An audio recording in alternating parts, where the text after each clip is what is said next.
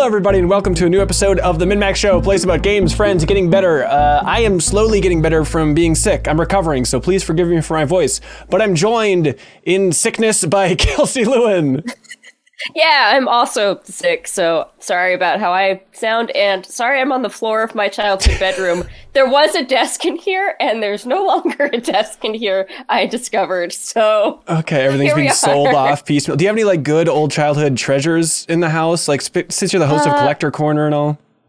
Yeah, probably. I mean, like, yearbooks and stuff. Like, I'll have to look around, but I'm sure I've got something in here. Yeah, we'll need that at some point. Also joined by the peak of health, Kyle Hilliard. Hello. I feel like I don't sound very healthy, but I feel great. Interesting. What's going on? Joined by Janet Garcia as well. Hello.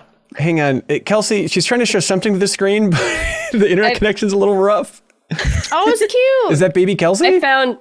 It's baby Kelsey. This is my Girl Scout troop in 1999. Yep. That's perfect. All right, that's it's just drawings. It's not. Although here's a wonderful drawing that I did. Wow, is that to scale? You Roblox before Roblox existed. Yeah, I don't know why my hands are brown, but you know. Yeah. Can you still do Girl Scout skill things? Like, could you, like, you know, whittle something if you needed to? Escort the elderly? You know, we didn't learn any of that stuff. Oh, that's I could sell you some cookies. Hell yeah. Yeah, I could sell you some all those Thin Mints. Oh, yeah. Sarah Pazorski's here as well. Thanks, Sarah. Thanks for joining us. Oh, yeah. You're welcome. Yeah. Do you have any cute memorabilia behind you? I mean, pretty much everything, but I don't think anything is from my childhood. Yeah. All right. These are all toys that I collected in adulthood. Like real people, Kelsey. Yeah. I have this bear that I had when I was a kid. All right. Hey, that's something. Fast. That's really not bad. I'll take it. On this episode. I have my old Game Boy Advances. One of them is my sister. Don't tell her I stole it. I think we should all wait like 5 seconds, have Ben get halfway through his sentence, and then just interrupt him again. That's what you get for packing a lot of people on the podcast. I'm excited about this episode of the podcast because last week we packed a ton of people on, and this week we're also rotating through and packing damn near everybody on again. So we have a lot to cover. We're talking about Pokémon Scarlet and Violet. We've all been playing it. We'll unpack that. That's right. I didn't know that. Well, come on, man. We can take a break. You can go play the other one. Then we're going to be talking about Marvel's Midnight Suns, the new game from the XCOM team over there at Firaxis. Then we're talking about, Sarah, I'm excited about this. Sarah's going to be talking about Tactics Ogre Reborn, and I think she's going to really open up her brain and let us know how smart she is, because this is a smart person game, and I'm very happy that you're playing it. Yeah, absolutely. I thought it was a fashion game. Okay, well, there's a lot to unpack here. Then Jacob Geller's going to be joining us. Leo Vader's going to be joining us. We have a lot of other stuff to talk about as well. And then back after the show, we have a ton of great community questions where Sarah's sister might come up once more. So the front end of the show. We'll see how it goes. Hey, just She's a reminder. writing into the show. That's right. Thank you so much, everybody, for watching and listening to this. Happy Thanksgiving if you're in the States and you're watching or listening to this very early. Just a reminder. We are, I would say, dangerously close. We are about 100 new supporters away on Patreon from hitting our new Patreon goal of streaming a cozy holiday feast. So as you're gathering with the family and eating Thanksgiving meals, and you're thinking, you know what, I would like to see the Min-Max crew do this in their studio, and I would like a lot of wine to be consumed and a lot of good food to be had and merriment by all, and then it'll turn sour and we'll all start arguing with each other, I'm sure, after the first bottle of wine. But you can help make that happen by supporting Min-Max on Patreon at the $2 tier. If you've liked any of our content recently, the Big Thanksgiving Joke-a-thon, which is up on YouTube and in the bonus podcast feed, the Deepest Dive in God of War Ragnarok, if you want to compete in Trivia Tower, which is coming up Monday, November 28th, you can jump in at that $2 tier and help us hit that goal. We would greatly appreciate it. All right, Pokemon, everybody. Bring out your Pokemon. We got a new one. This is the crew, in addition to Kyle now, that did the deepest dive in Pokemon Legends Arceus. So it's fun to have this at the beginning and ending of the year. But Pokemon Scarlet and Violet is out. Just trying to get a frame of reference for everybody where we're at. How much have you played, Kelsey? I've got like 3 badges and 2 Titans and one secret base, star base. I don't know. Like I'm getting there, but I'm not like super far in. Okay, no, that's perfect. Kyle, you've played a lot, right?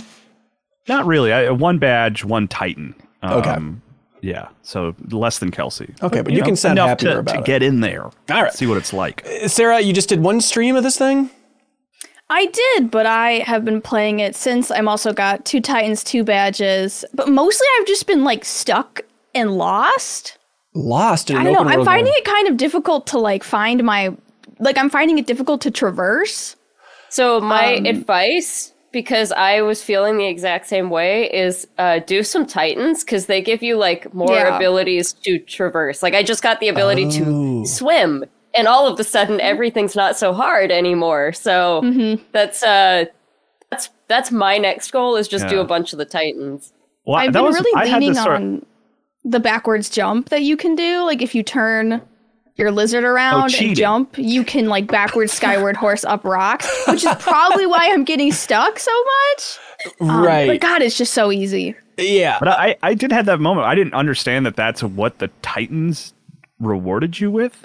Where I was like, I'm just going to go after the badges. And then I went up a hill and there were like rocks rolling down me. And then, I did the fight and stuff. And then it's like, oh, now you can swim. I was like, oh, well, I'm going to drop everything for the Titans now. I don't need badges. Oh, interesting. Okay, so that first big break out of the city, if they go to the east or the west, was it go to the east? Is that what it is, to go to the first Titan and stuff? I went west to get badges, but I came across a Titan just exploring. Oh, interesting. So everything in this game rewards you in some way, which is, I think, why it's so effective as a Pokemon game. I mean, I'm sure we will get into all the problems this game has, but the sort of like, no matter what... The sort of like, no matter what you're doing, you're making progress thing is really good in this. So like badges you still need, because that's how Pokemon up to like a certain level will obey you, just like in the old games. And then the Titans will give you like better ways to get around the world. And I just finished a Starbase and I forget what it did. It did something. Oh, I got a ton of TMs unlocked. Oh, nice. Hey, Janet, you're involved as well. How much have you been playing? I feel like I did like 4 hours on stream and then like a couple hours outside of that, but I haven't done any of the Titans, any of the badges, I've just been out there living in the world and just kind of roaming around. I'm finally about to take on, I think, my first gym, just because it's like nearby. I'm like, okay, who are you? Let me grab the opposite, throw that on my team. So I'm working on doing that, and I haven't executed that yet, but that's my next step. I have seen some of the Titan battles though, because my whole family's playing. It's like the only game that everyone will buy and play at the same time. That's like cute. So I've seen my sister-in-law play. She's like further along. So I saw her do like a bunch of Titan battles. I saw like my Pokemon evolve all the way because I saw hers already evolve. So I'm like, I guess this is almost like experiencing it myself. Not really. But yeah, that's where I'm at. I am the earliest in this game. I have not had that much time to dive in. I still have yet to have the magic of this game kick in, because if I may paint with a broad brush, seems to be, this is about what we've always wanted, but it's a monkey's paw situation because, boy, it ain't running. Is that where you're at roughly, Kelsey? Yeah, I think that nails it. It's like this, they really figured it out, and they did not figure out how to actually make a video game.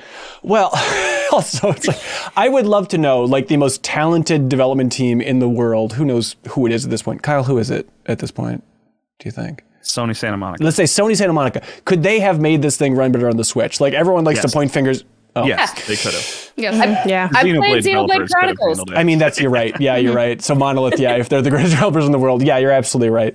But this thing is, the Switch hardware is getting long in the tooth, and Game Freak has never been technically the most proficient studio, not really the biggest development team, which I'm sure is a gigantic part of it.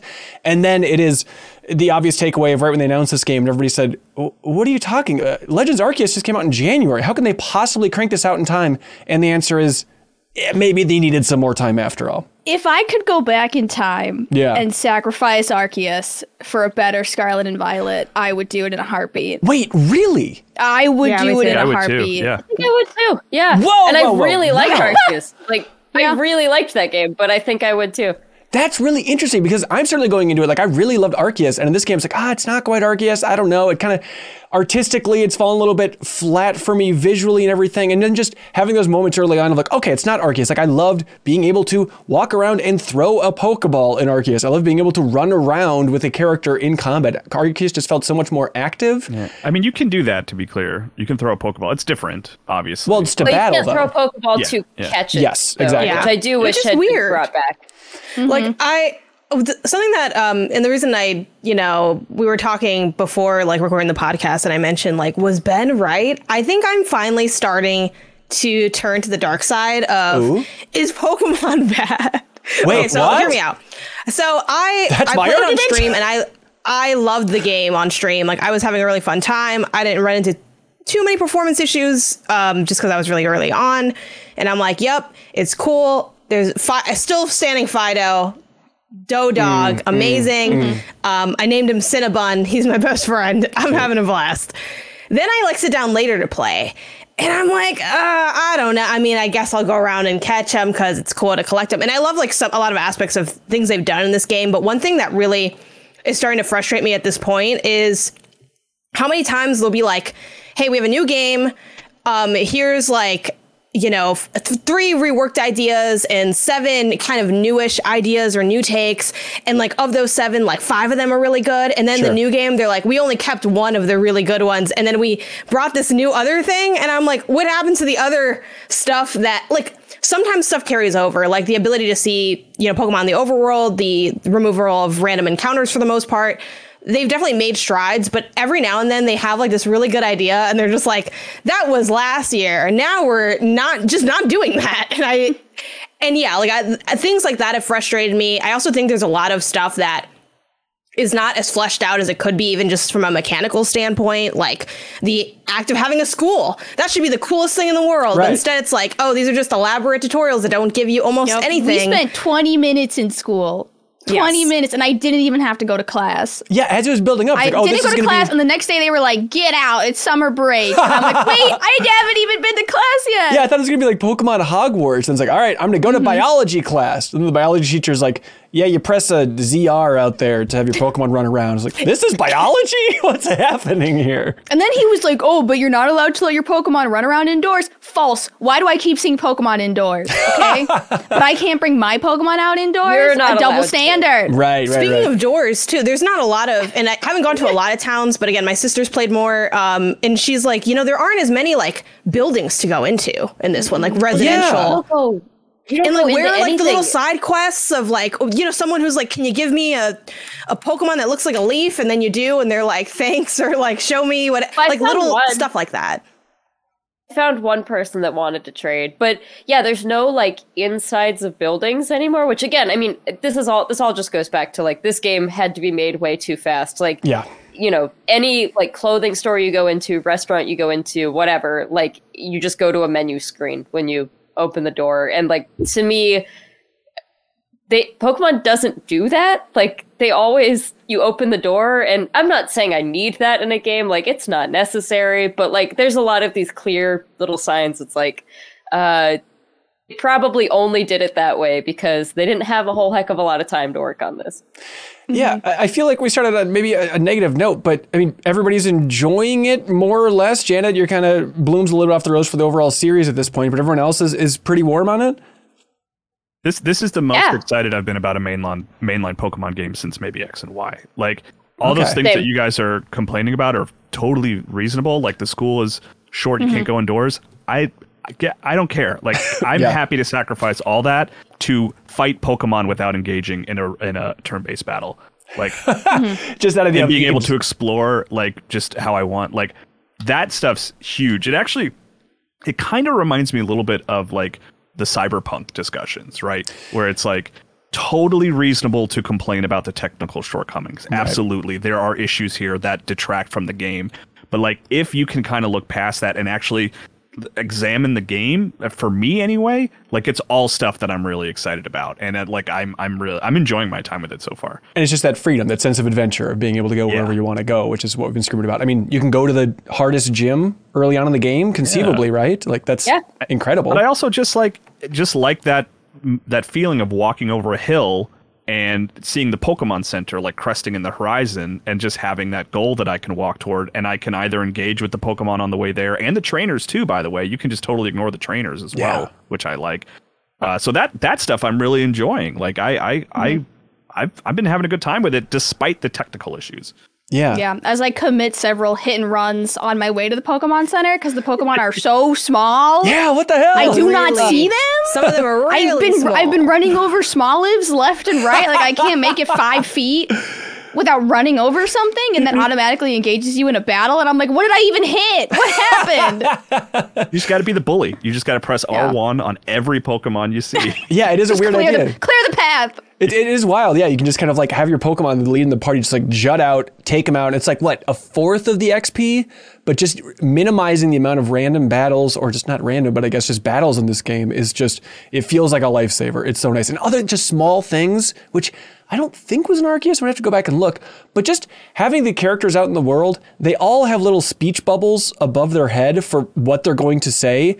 And getting rid of that punishment in a Pokemon game of like, I guess I should talk to everybody. So I run up and talk to them and they say, I like shorts, or other epiphanies like that, you know? And it's just like, it's so nice to be like, I'm not gonna even waste my time. I'll run by you and I'll see that nonsense and then I'll keep on moving. Or I can know if I wanna extend it and really dive into this discussion about the sun goes up in the morning and it's warm outside, or whatever standard Pokemon dialogue's happening there.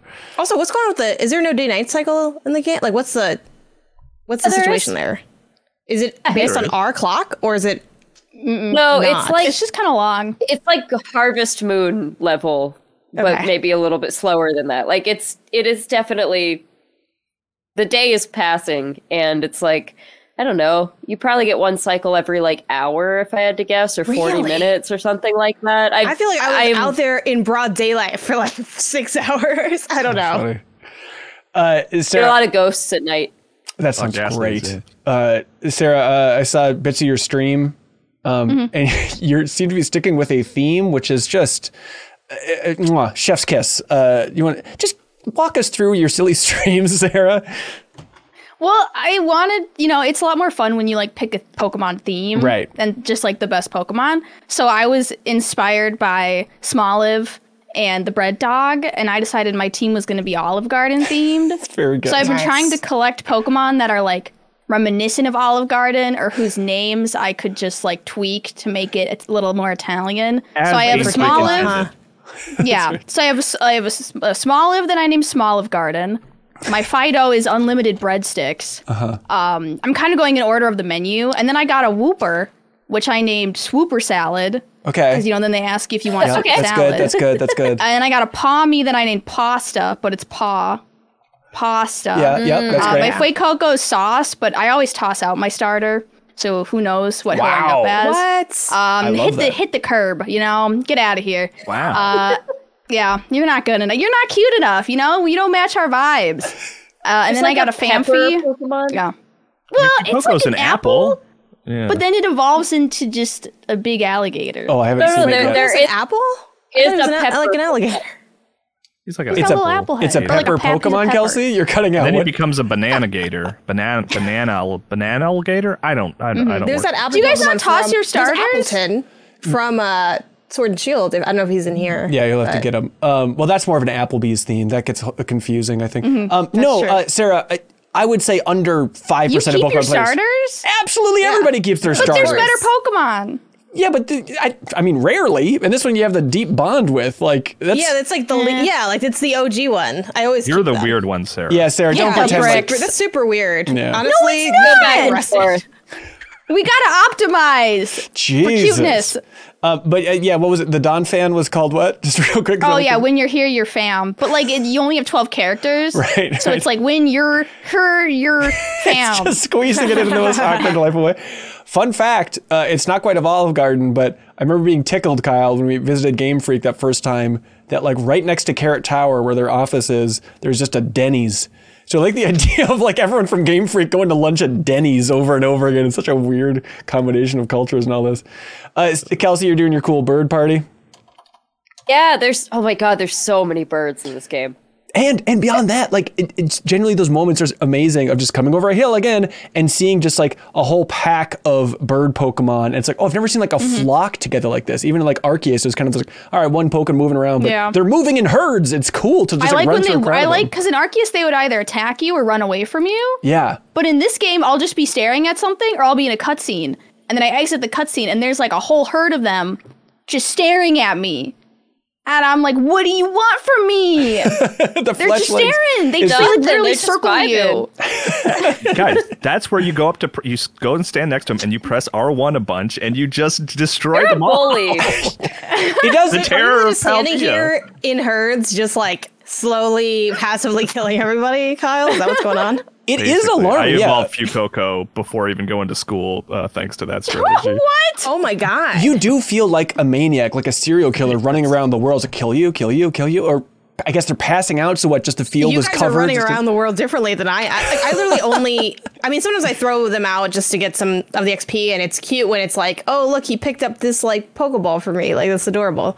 But I mostly am just like, I'm just looking for the new. If you're not new, like. That's it. Like, I'm not engaging with, like, anything else. Kelsey, have you seen Hitchcock's The Birds? A very long time ago. Okay. Are you a fan of it because the birds are in power, or is it too much for you as a big fan? I don't know that I'm like an advocate for birds just because I like birds. Like, I don't know that I'm like, yes, birds should murder people. I just assumed. That's the better you don't know that you think that. Yeah, interesting. How convenient. Should we be concerned? Haven't decided yet. Okay, well, it's a good movie. But your bird party is fleshed out. It's looking good. It's not just a bunch of fletchlings in there. There's so many birds that I keep swapping birds. Like, there's too many options. Birds. So I'm trying to mostly use the newer ones just because that feels right. But then like they have all my favorites in it too. So it's just, I don't know. It's a lot. I really am liking, there's like a psychic bird that is a pure psychic type. That is like the first evolution just kind of looks like a marshmallow peep and is perfect. And then it becomes like a cool ostrich. So that's probably my favorite so far of the new ones. But Flittle? Flittle. Oh, I was wondering. I was so confused because Flittle looks like a tiny alien, and then it turns into an ostrich. It's got beak. They're really with some of these newer Pokemon, they're really like stretching the laws of what it can and cannot become. Yeah, that was maybe a while ago. Now we're off the deep end, but I've liked the newer stuff so far that I've seen. It's fun. Like, I guess with Arceus, I kind of missed that idea of like, oh, it's fun to see Pokemon with Arceus. It's like, oh, this one's in.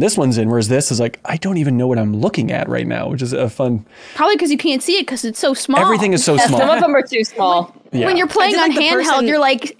Yes. Yeah, it's like 3 pixels. Someone in town that was like, I know the sizes of all of them. If you show me one of them, I'll tell you if he's big or if he's not big. And I was like, how about this one? They're like, it's normal. And they're like, that one's the chonkers. And I'm like, is this for anything? Like, I was like, is this for anything? Does this do anything for me? I don't know if it does anything, but when you're making, I don't know if you guys have played around with like making sandwiches or eating food or any of that stuff yet. But some of the sandwich perks are like, you're more likely to find big Pokemon. Right. And like, it'll just be like a larger version of whatever. And like, you'll see it in the overworld. It will look a little bit bigger or a little bit smaller. Okay. I don't know if it does anything. Oh my God. Now I want to just eat a bunch of sandwiches and be like, we're going on a big run. And it's just trying to get the biggest of all the Pokemon. There is a lot of fun to be had. I know I think for me, what I'm realizing, and it's funny because it's like, oh, how the turntables, Hanson. Because I think I'm finally, I wouldn't say fatigued because I still really love Pokemon. But at the same time, like, I re-entered Pokemon during Alpha Sapphire Omega Ruby. I only played like a teeny bit of X and Y because then Sword and Shield came out. But since Alpha Sapphire, I've been in on it every year, all of it, beating the game. So now I'm like, for me, some of the stuff that was like new and fresh, like, yeah, we did that before, and like I see that it's evolving and that's good holistically, but I can't help but be like a little bit like to see now all of the parts for everything, because I think when you take those long breaks, what's nice is that so much has changed that it's like, oh, this is like a whole new thing. This is way different than before. But having played like Sword and Shield, having played Arceus, it's like, yes, this is an evolution of exploration in the right direction. But at the same time, there's like other things that maybe aren't done quite as well. And I really just wish I could mix and match all of them to make one really good game. Yeah. The funny thing about that, Janet, is like, this game totally could have waited a year. Like just on terms of like sales and improving it. Like no one would have been upset that there was not a new mainline Pokemon this year, you know? Yeah. I mean, Catherine Gilbert wrote in and she asked, should I wait for Pokemon to get less wanky before buying it? Or is it worth buying? Will it get less? I doubt It's it. not going to get better. The way I would describe it is the game is borderline haunted. Like I haven't encountered any like game breaking bugs, but it's haunted. Like out of the corner of your eye, you'll just see a floating Pokeball. Yeah. Suddenly someone will just disappear. Suddenly something will just fall out of the sky. Like it is haunted. The game is possessed. I got out of a battle and like it decided that my character needed to move like 3 feet over when the battle ended, and that was off of a cliff. So then I just battle ended and I fell off a cliff. It seems like, I mean, there was a day one patch, if you guys can believe it was worse. That is wild. So I am hopeful that they're patching it and will improve it. But, mainly, I mean, what I've seen so far is just, it's a lot of that stuff. And I was playing handheld, but just, everything beyond 20 feet is just moving at like 5 to 10 frames per second. It's like, oh my God, you guys. And even just rotating on the mini map, which is on the screen at all times, even that is chugging. Like that mini map's moving at like 15 frames per second. It's like, of all the things, this is in my face at all times. And it just looks like trash. And maybe, is that still in dock mode? Is it still a chuggy mini map there? In dock mode, it's worse. Dock, it's worse. Wait, really? Yeah. Because it's trying to render. Why. I think it's like the dock tries to like render it a little bit higher, and because it's like pushing a little bit harder, I noticed a lot worse in terms of like chugging and like moving the camera and like bugs. Is it handheld 720 docked 1080? That's usually the default. Yeah, I don't know exactly how this one's pulling it off and whatnot, but the clips are flying around. It seems like online mode, which we should mention. I mean, it's co-op. Has anybody tried the co-op stuff? I've played the co-op stuff. Yeah? How is it? I think it's really cool that you can go into someone else's world and essentially continue playing your own game. Yeah, that's great. You can catch Pokemon, you can battle trainers. I did like a Titan. And like you don't play together, you play next to each other, but you can see each other in the overworld. You did a Titan in someone else's world? Yeah. And it counted in my world. Yeah, it did. Wow, that's cool. It's so cool. That's all I wanted from a Pokemon game. Like, I don't want to battle the other person. I just want to play next to them. Right. And I didn't really, we did have like, they did like hard crash, but instead of like kicking me out and taking all my data, it literally just like bumped me back to my world and I didn't lose anything. All right. So, yeah, I'm honestly really impressed because the Animal Crossing, if one person lost connection, it all went to yeah. But in this game, it's surprisingly... there's really scary long leg bug glitches, but... That's the thing. It seems like in online mode in particular, there's a lot of bugs and nonsense packing in there. Like, yeah, I mean, some of those clips floating around Twitter are unbelievable. Drive around someone else's Pokemon battle. Like, they were trying to catch something, and I could park my bike on the Pokemon they were fighting, and they could see me, and, like, you could literally just stand in front of the camera and just block their entire view of the battle. I love that. That's fun. I was literally doing wheelies on it. I gotta try that for sure. The terastallizing, it's an interesting idea to have a Pokemon change type and stuff. Hang on, people are booing Are you against beautiful chandelier Pokemon? I don't know. I don't like these new gimmicks. It is a gimmick, but at least the gimmick is gimmicks out of my game. The gimmick is an at least okay gimmick. Yeah, it's changing the strategy a little bit of like, okay, the type is being shifted up. It's better than just now it's bigger. Or which one do people love? Mega Evolutions people love, and they're against everything else. I like the Gigantamax. It was awesome that they were bigger. Like the further we get from Sword and Shield, and I liked Sword and Shield when it came out. Like Sword and Shield hits. Sword and Shield is underrated. Like it had like gigantic Pokemon. No. You were freaking fighting in a soccer stadium. Yeah. Like, okay, sure. We were in the desert and then snow like 2 feet later because it was too small. But yeah, I love Sword and Shield. That game slaps. But the terastallizing, honestly too, like I was just clicking A through these boxes. I'm like, what does this do again? Like, what am I looking at here? I feel like it's probably my least favorite gimmick they've had in a while, but it's one of the most beautiful looking, and I'm all about the aesthetic. So I'm like, all I see is a pig with a big heart on its head, and that's good enough for me. Yeah, they all look like jewelry now. I guess that's the whole thing. But yeah, I like just my favorite thing about Arceus was just like feeling a sense of danger in the Pokemon world, which you never really feel. But I was shaking in my boots playing that game. But early on in this game, at least, I had that moment too of just like, finding a glowing Diglett in the field. I'm like, what is this guy? Is this like a shiny? What's happening? And then going up, it's like, oh no, this is like a terastallizing Diglett, and it's like level 17, and it's kicking my ass in that early stage of the game. But then also it has arena trap ability, so I'm stuck with this. Like, actually have those moments of like, I'm scared of this Diglett right now. Mm-hmm. It's a very fun, rare feeling in Pokemon, but thank God they're inching in that direction. And there's no fall damage. Right. Which I love, because in Arceus, we all jumped off that cliff the minute we got that deer, and we died. Yeah. Rich Carrasco writes in, speaking to my heart, saying, isn't it a bit odd how Game Freak hasn't said anything about the issues with Scarlet and Violet? I was hoping for at least like a CD Projekt Red style comment that says they're going to fix the game. I do believe there's a great game buried underneath the performance problems, and I'm unsure if I should wait for a patch or just request a refund.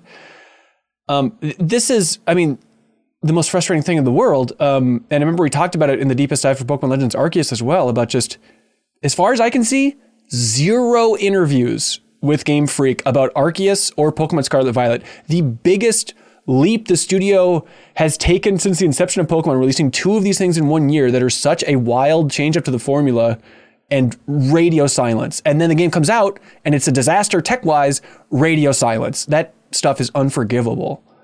Well, you and Kyle would know better than us, but like, I don't know, how much of it do you think is like they're not allowed to speak to the media right now because they're sort of in this weird, triangular agreement with the Pokemon Company and Nintendo? Like, maybe it's like Nintendo's like, we're going to be the PR for this because we don't trust you guys, or I have no idea. I don't think it's that case, no. Yeah. I mean, like things change. We're talking like this is years ago when Hanson and I went to visit them and stuff like that.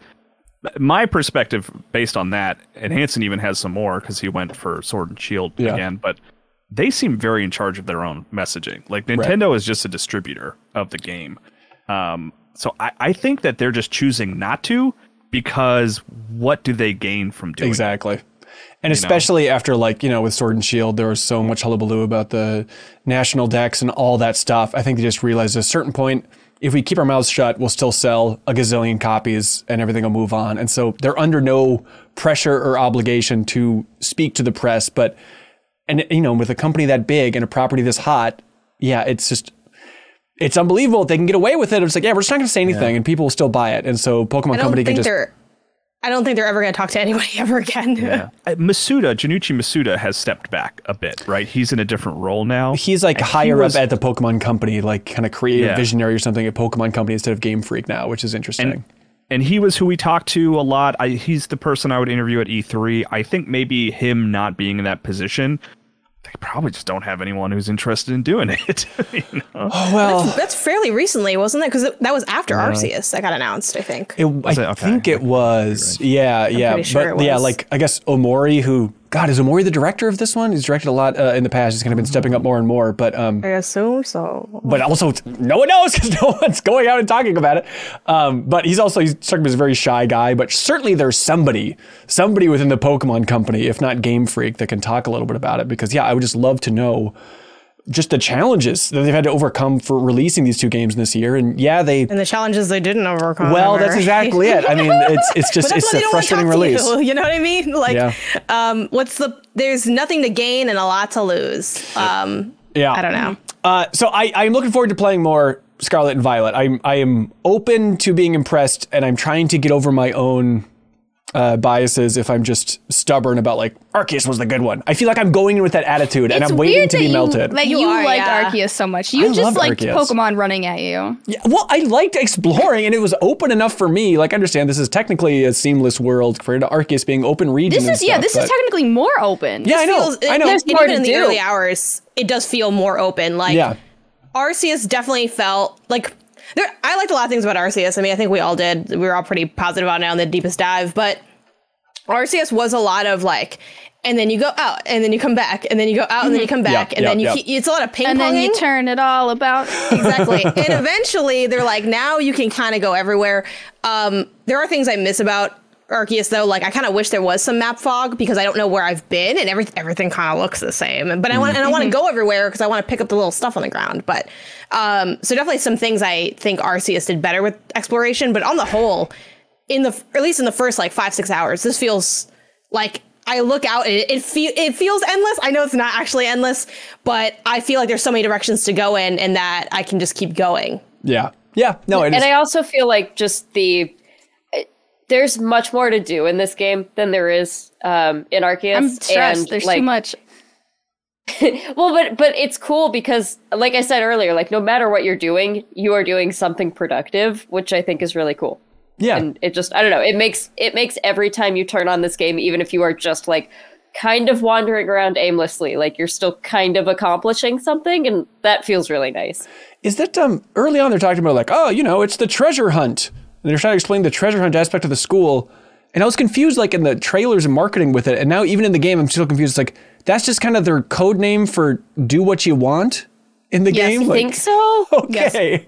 That's a really as far as I thing. can tell, there's no actual treasure to hunt. The treasure was inside you all along, or something like that. Okay. It's just an open world game. Get that checked out. Just treasure hunting, everybody.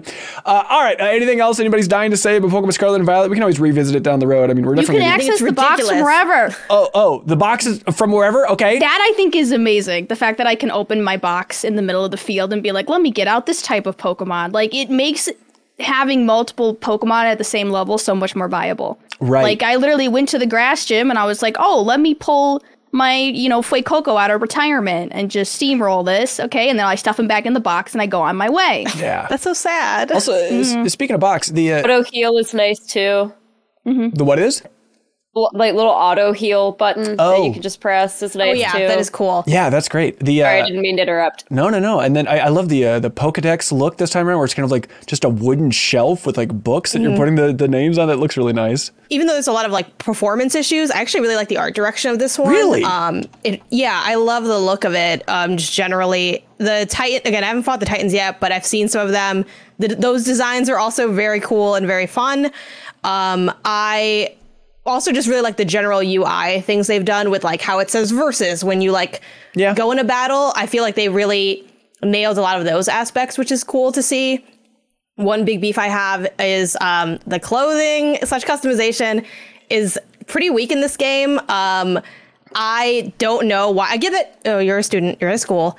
I'm not at school all the time. I'm barely in school, but you can't not wear your uniform. Like, you can buy new shoes and a new bag and like a new hat. Also, there are hairstyles you can have that don't allow you to wear hats, which is ridiculous. They're also still doing you get your hair cut. They're like, by the way, oh, you look ugly. That's $3,000 or whatever battle points. Though I do like that you can use the battle points or the money for stuff. So I got my hair cut. It looked awful. I had to go back, spend another $3,000 just to get it back to how it was. Ain't that the truth? Real life.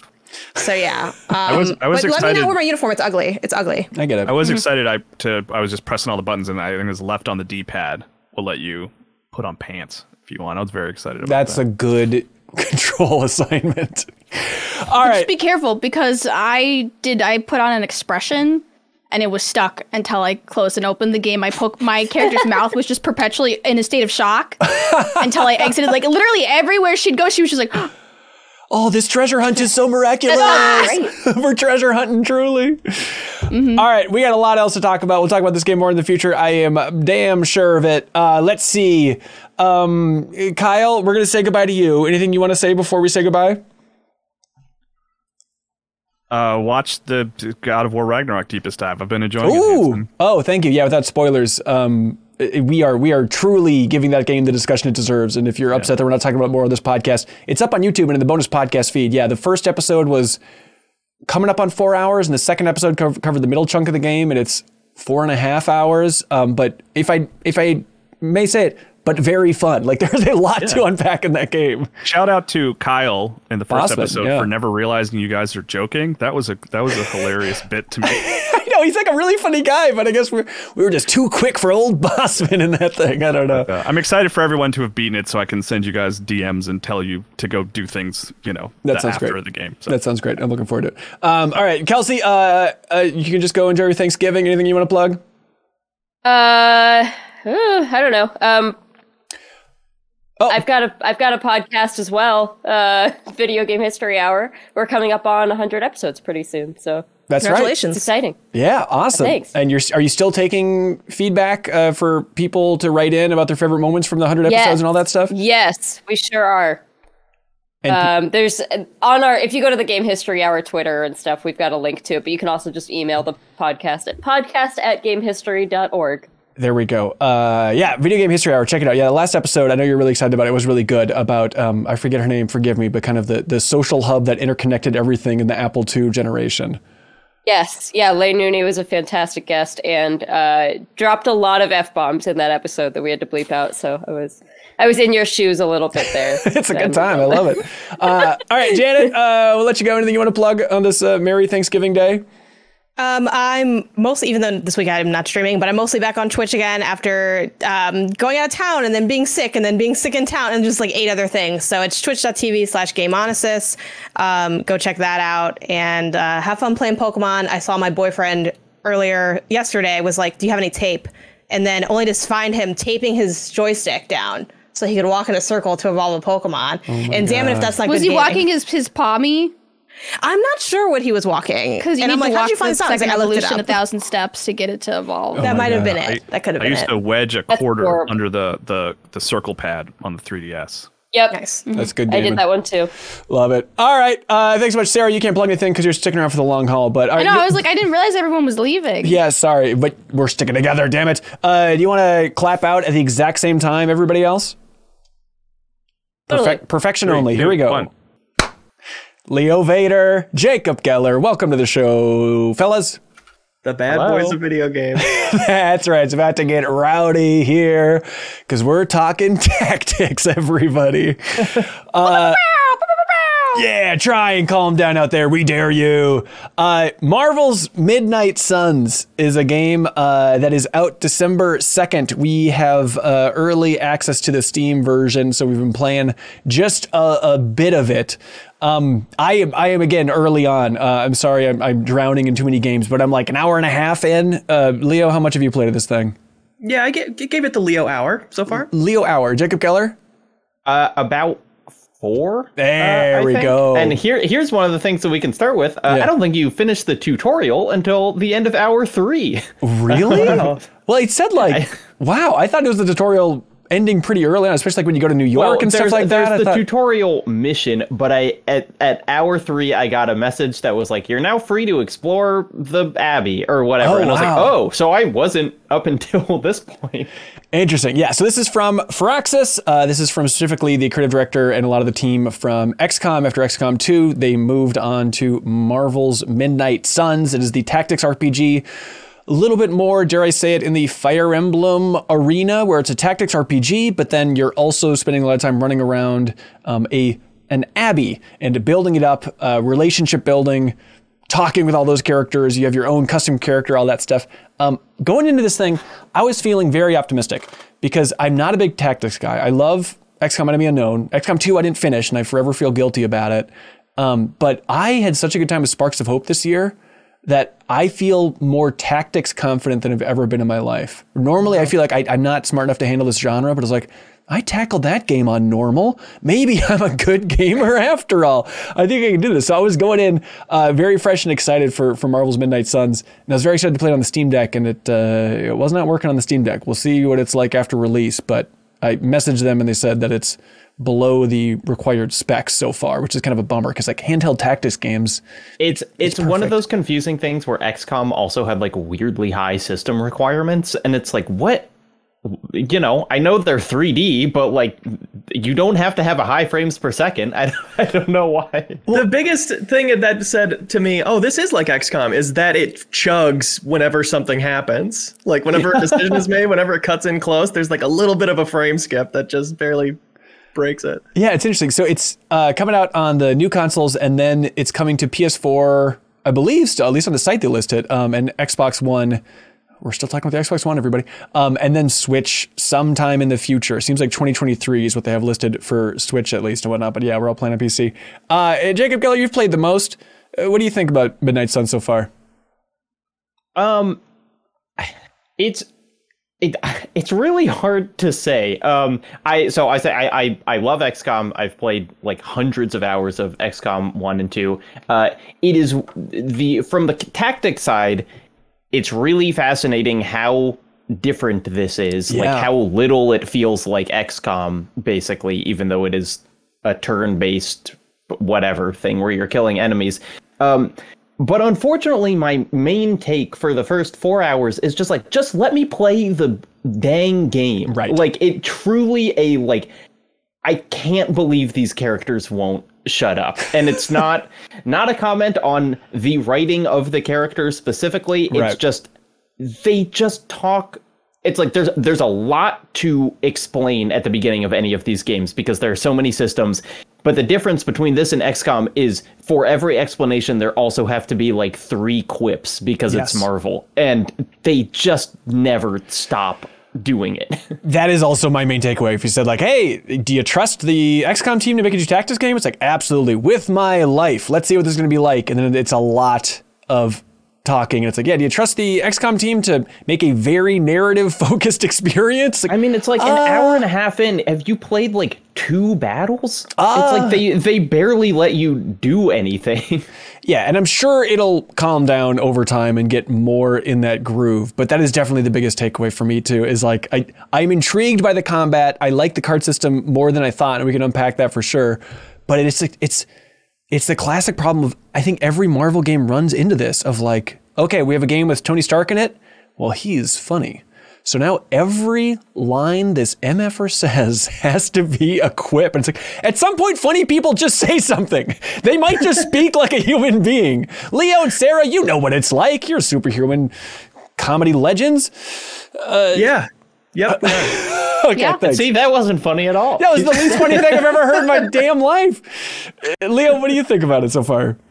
Yeah, it feels very Marvel-y writing. It is like, I wish we could just have the bad guy be scary and not have everybody have to be undercutting what's going on with a 3 out of 10 joke that no one will laugh at. That's exactly it. But I think it is really cool in a Gears Tactics type way of just, here's a card-based battler with tactics elements with an absurd amount of production value, with the most production value a card game has ever gotten. Like, the animations look great. There's Blade you get early on, and he can chain attacks between 2 enemies, and him flowing between those 2 enemies, no matter where they are, looks amazing. Like, animations like that are really impressive and make it satisfying as a card game. Totally, yeah. I had that same thought too of just, when we were talking about Sparks of Hope, it's like, I'm so glad that tactics games are getting these big budget treatments, and looking at this, it's like, this feels more expensive than it needed to be, but I love that idea. And the card thing obviously is the big sticking point for a lot of people. We're like, I'm not really into deck builders. What does that mean exactly? But as someone who doesn't traditionally like deck builders, I'm at least open to this so far, because it's just randomizing the cards that you're getting. And it's kind of cool to have it in the combat, not be like, all right, this character's turn. Now this character's turn. Now this character's turn. It's like, hey, all the cards are up and certain characters have certain moves, and it's all just one big lump thing. Choose who does what. And it kind of speeds up, I feel like, the tactics instead of swapping to Spider-Man, then Wolverine, then this and that, Yeah, it's really, one of the reasons that it's like, even though I have kind of issues with it, and at this point I'm skipping a lot of the dialogue, like, I'm going to keep playing because there are like 2 parts of a card building game generally, which is like how to play the hand you're dealt and how to shuffle your deck so you get good hands. It's like the kind of the small scale and the large scale thing. And at the beginning, there's really not that much of changing your deck. It's really just kind of like, you have these cards, now learn how to play them, and that's really fun. But there are so many characters, and they each have individual decks that, like, the possibilities for what you can do with them seem nuts, but also kind of overwhelming, in that there are like 9 characters, and I haven't even got like Wolverine yet or whatever. Wow. And so like the idea of all of them having individual decks, and then thinking about teams having 3 decks working together and like the combinations they're in is kind of dizzying. Yeah, we did an interview on MinMax's YouTube channel and also in the bonus podcast feed for Patreon supporters with Jake Solomon, the game's creative director. And it's interesting talking to him about just the process of this game being greenlit, where it's like, okay, the people at Marvel Games were big fans of XCOM. So then they reached out to the team like, hey, do you want to make a Marvel game? Like, yeah, absolutely. Marvel XCOM, let's do it. And then they realized like, the XCOM standards, it doesn't really work when combining with Marvel. Like, it's dumb to have Spider-Man missing shots left and right, for example, you know? So they really had to like strip everything down to the core and kind of rebuild a new style tactics game.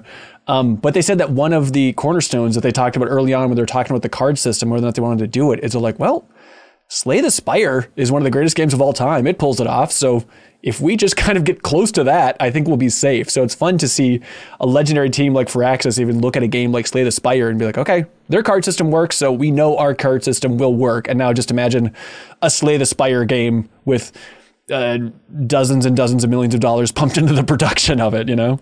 Yeah, I will keep comparing it to Gears Tactics just because that's a universal like baseline that we all understand because we all played that. Of course, yeah. But it's interesting how it is more empowering of a card tactics game than you'd expect because you're not missing shots. Criticals work by you having a chance of drawing the card in critical form. Yeah. So then you get to play it as a guaranteed critical. And I think that's a great way of handling that.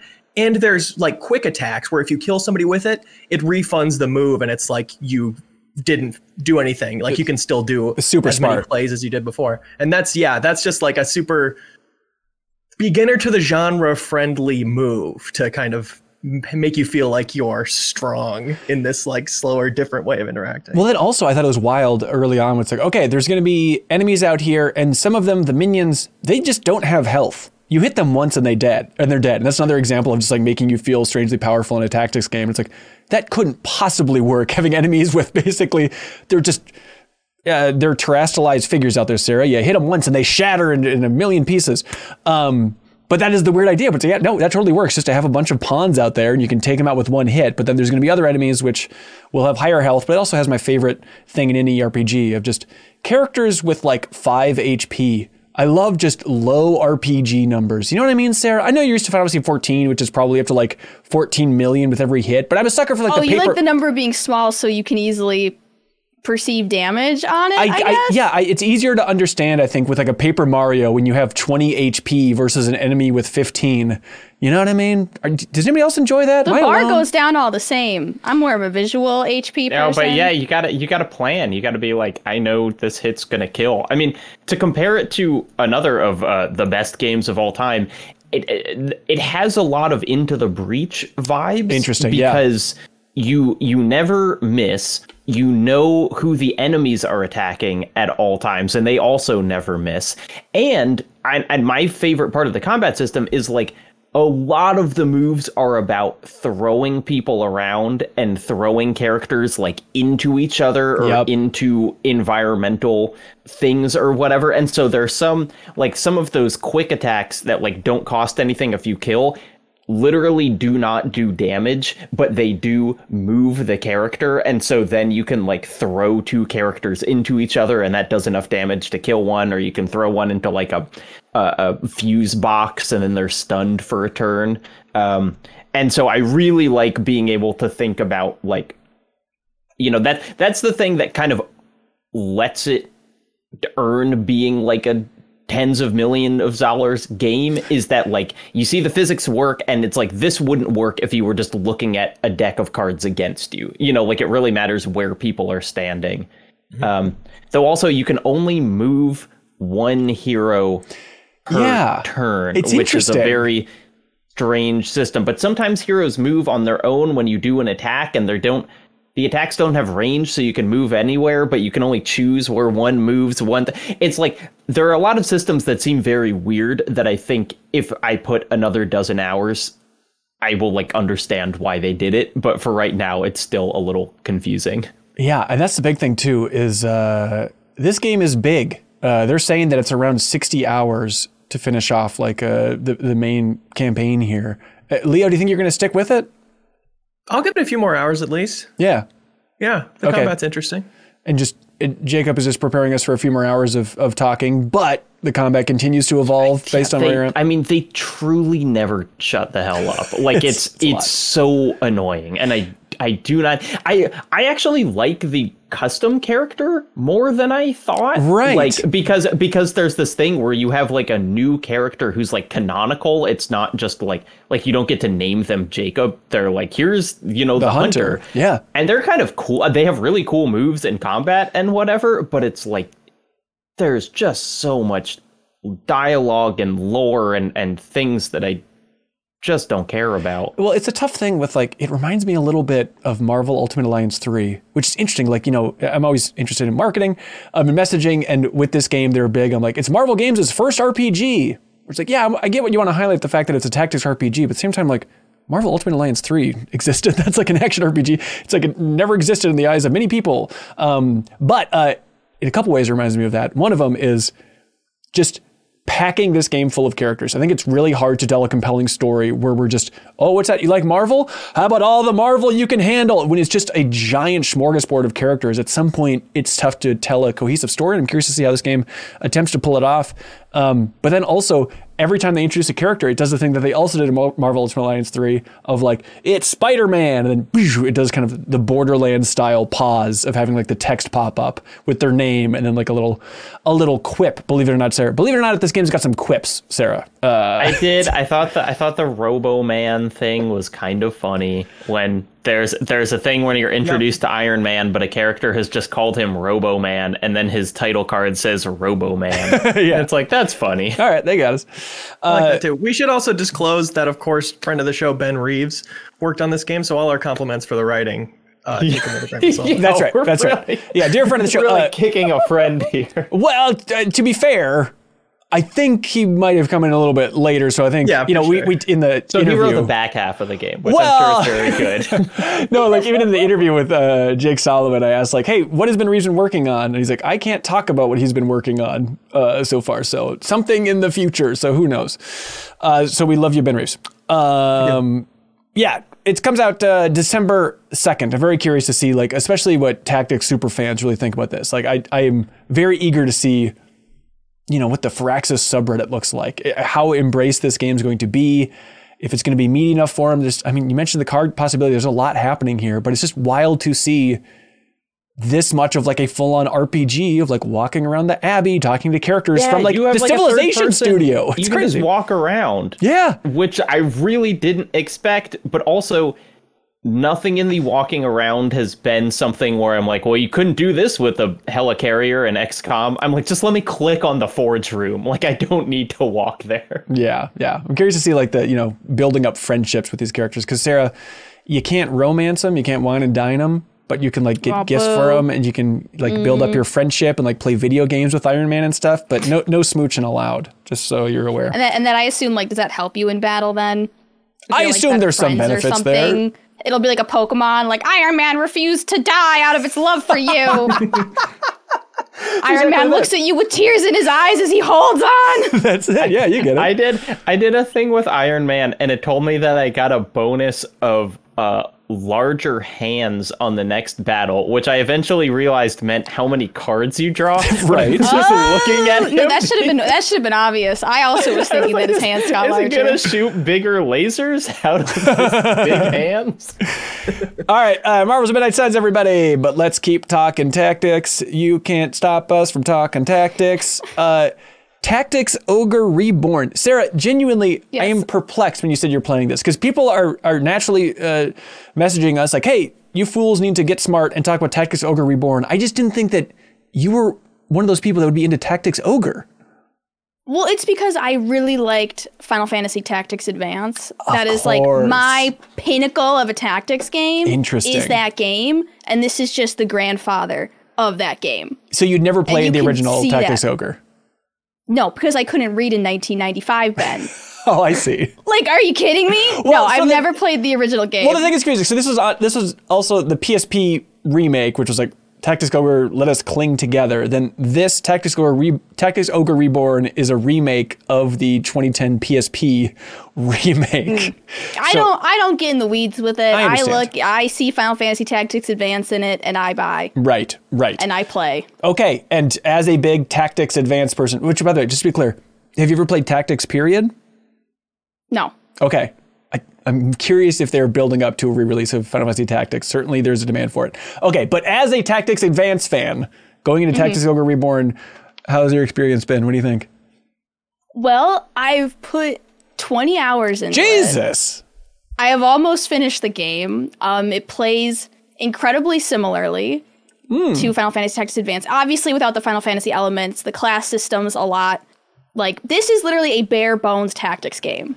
This is the barest of bones. Like, there's no relationship building. There's, there's a story, but it's like a branching story. So you can pick, if you want to be good, evil, or like chaotic. I don't know which one I'm on. And frankly, I don't really care. Sure. Because it's literally just battle after battle after battle after battle.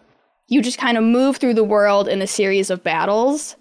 And then between those, you have to like hire people to join your group. And then you have to train them up, and then you can just give them a job card and be like, you were an archer. You're a barbarian now. Welcome to the team. Get to work, That so sounds it's like good. It's literally the barest bones that a tactics game could be, but I love it. Yeah. I love it. I love my little pixel people. I love my little squares. Some squares are taller than other squares. So I love it. What are you playing on? Ooh, I'm playing it on the Steam Deck. Oh, that does seem ideal. And I have been super enjoying it. However, I noticed that my hands are hurt after holding the Steam Deck for like extended periods of time. Because it's so heavy? Yeah, well, it's like it's kind of clunky. Right. If you have smaller hands, and it is heavy. And you're so into the tactics that you're gripping it with maximum force. But then like I'll pick up the Switch, and I feel like I'm about to crack it in half. Yeah, isn't it weird to go back and forth? It's so small and so light. I know, it's so rinky-dinky. So this thing's on the Switch, it's on Steam, it's on PlayStation. Tactics Ogre Reborn, it's 50 buckaroos for this one. Is Tactics Ogre a terrible name, or am I just uncultured? It is. Like, to me, one of the worst video game names I can think of. It's confusing, and as somebody... There's not even ogres in the game. What? I think they just liked the word. Yeah, I think they were like, I like this word. Well, what it is, it gets more confusing than that, because the original game is called Ogre Battle. There was an original game for the Super Nintendo called Ogre Battle. Were there ogres in that? I would have to imagine there's ogre battles in that. Battling ogres left and right. I'm sorry, I'm not smart enough to have played that. But so then this is kind of the spiritual successor / sequel with Tactics Ogre. And then the name continues to be daisy-chained and confused. And it's like, now Matsuno, who's this game's director, then went on to Final Fantasy Tactics. So they take like the ogre in the name, slide it over for Tactics Ogre, then slide it one notch over, and then take the tactics for Final Fantasy Tactics, and then that carries forward. And then it gets confusing too when you talk about like Evilise. Well, then it gets confusing. Then it gets confusing of like the world of Evilise, because that's in Final Fantasy Tactics and Advance 2 and all that stuff. But then also it carries forward into Final Fantasy 12. And then I was really going down the Yasumi Matsuno rabbit hole of trying to figure out his path. Because like my main vantage point on him was he was the original director for 12. And then he swapped out close to the game's release for somebody else. Or in development, middle of development and all this stuff. But then I found out that he came back and wrote the scenario for Final Fantasy 14, Sarah, where it's like Return to Evilise. Oh, yeah. Did you play that? There's like there's 3 dungeons, 3 giant raid dungeons. Okay.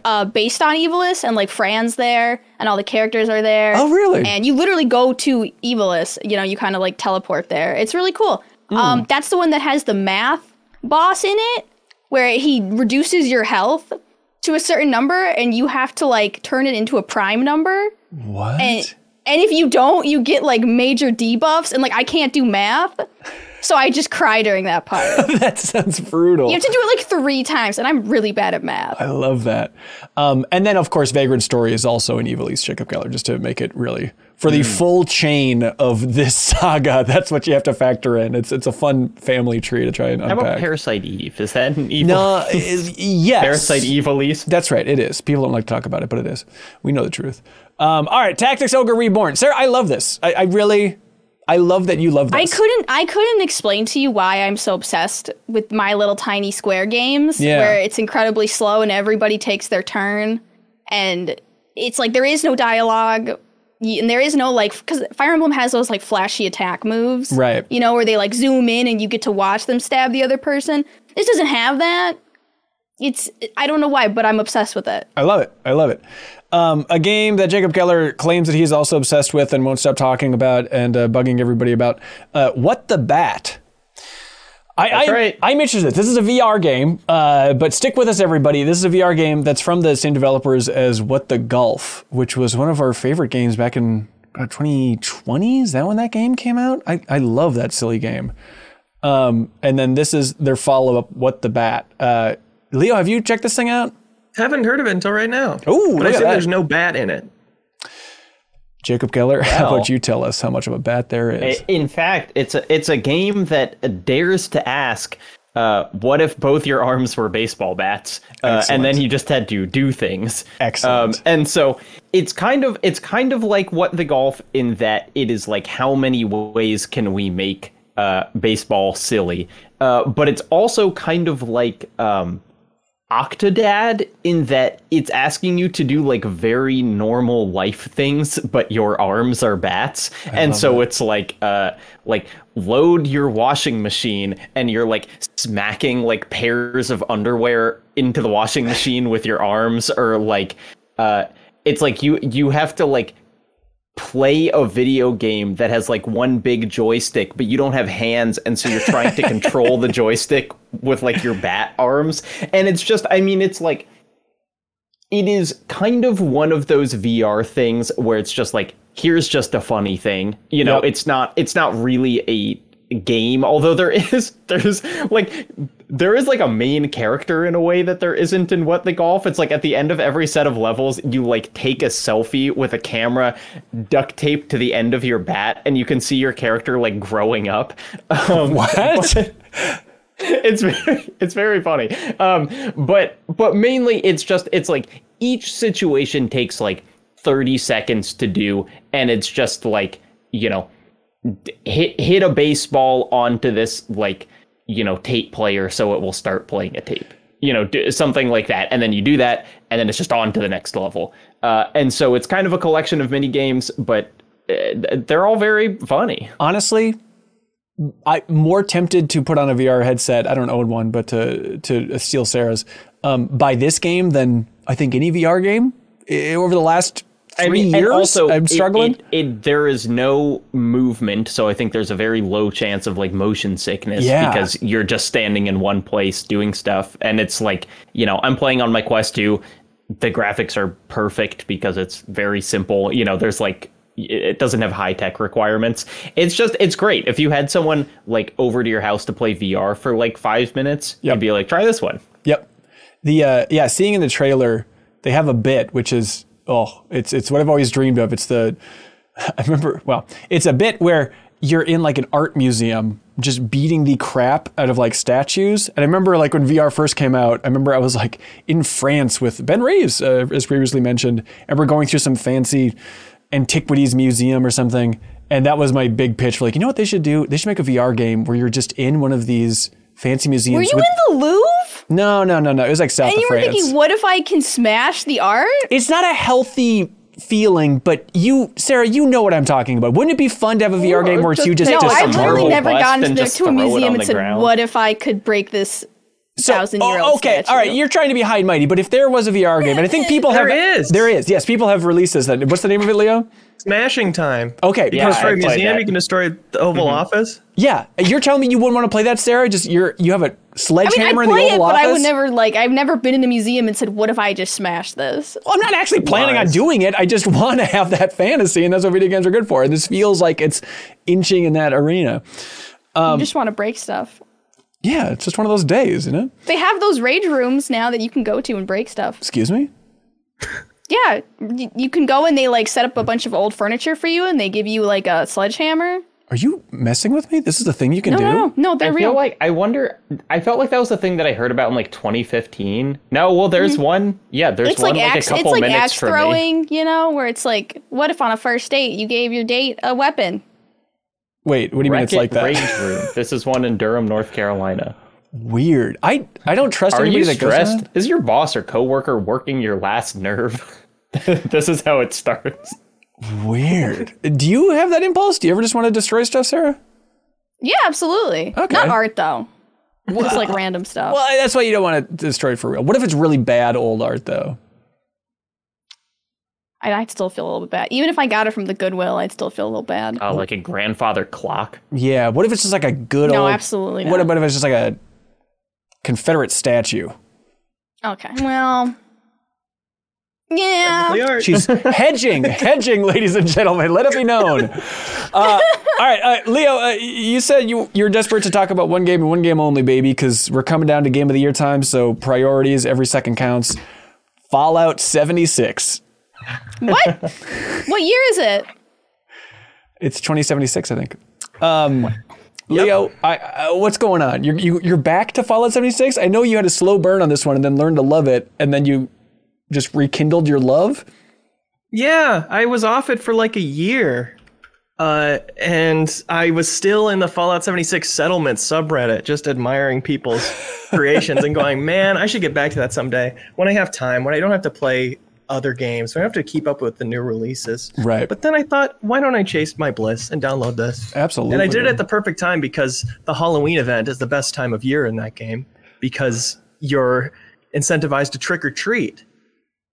Here's my day in Fallout 76. Yeah. I boot it up. I've got my witch hat on because you have to have a costume to trick or treat. And I start going to player camps. And the settlements in that game are unreal. There's one that was just posted on the subreddit that was Howl's Moving Castle. Like with the legs, the raised big thing. It looks incredible. People are doing magical stuff with those not very good tools. Wow. And you go and you get some candy from the bowl. You visit their shop, see what plans they have. There's thousands of recipes for stuff that would like make my camp look cooler. And I'm weighing like, this is a pretty good value. This is way under what I'd normally pay for this. So I got to pick it up. I'm bouncing between these camps. I see pretty ones and I take out my camera that I crafted in game, that I found a plan for a zoom lens that I modded onto it at the mod table using in-game resources. And I take a picture. And now my loading screens are all pictures of beautiful settlements that I've encountered in my travels. And you pay caps to fast travel, so you're incentivized to fast travel as little as possible. So I go, I want to do like these 3 quests in this area. I'll fast travel this one place and have this little journey through this little corner of the map. And that's my day in Fallout 76. And I do my little dailies, and it's extremely cute and extremely fun.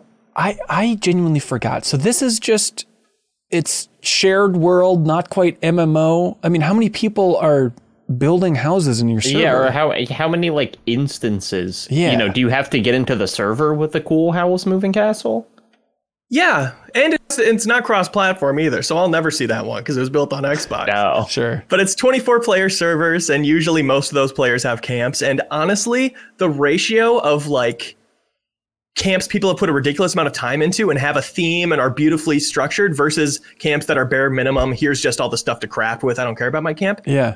Ridiculously high towards beautiful camps that people care about, like way more than I expected. And my camp is beautiful and I care about it. I built it with my partner.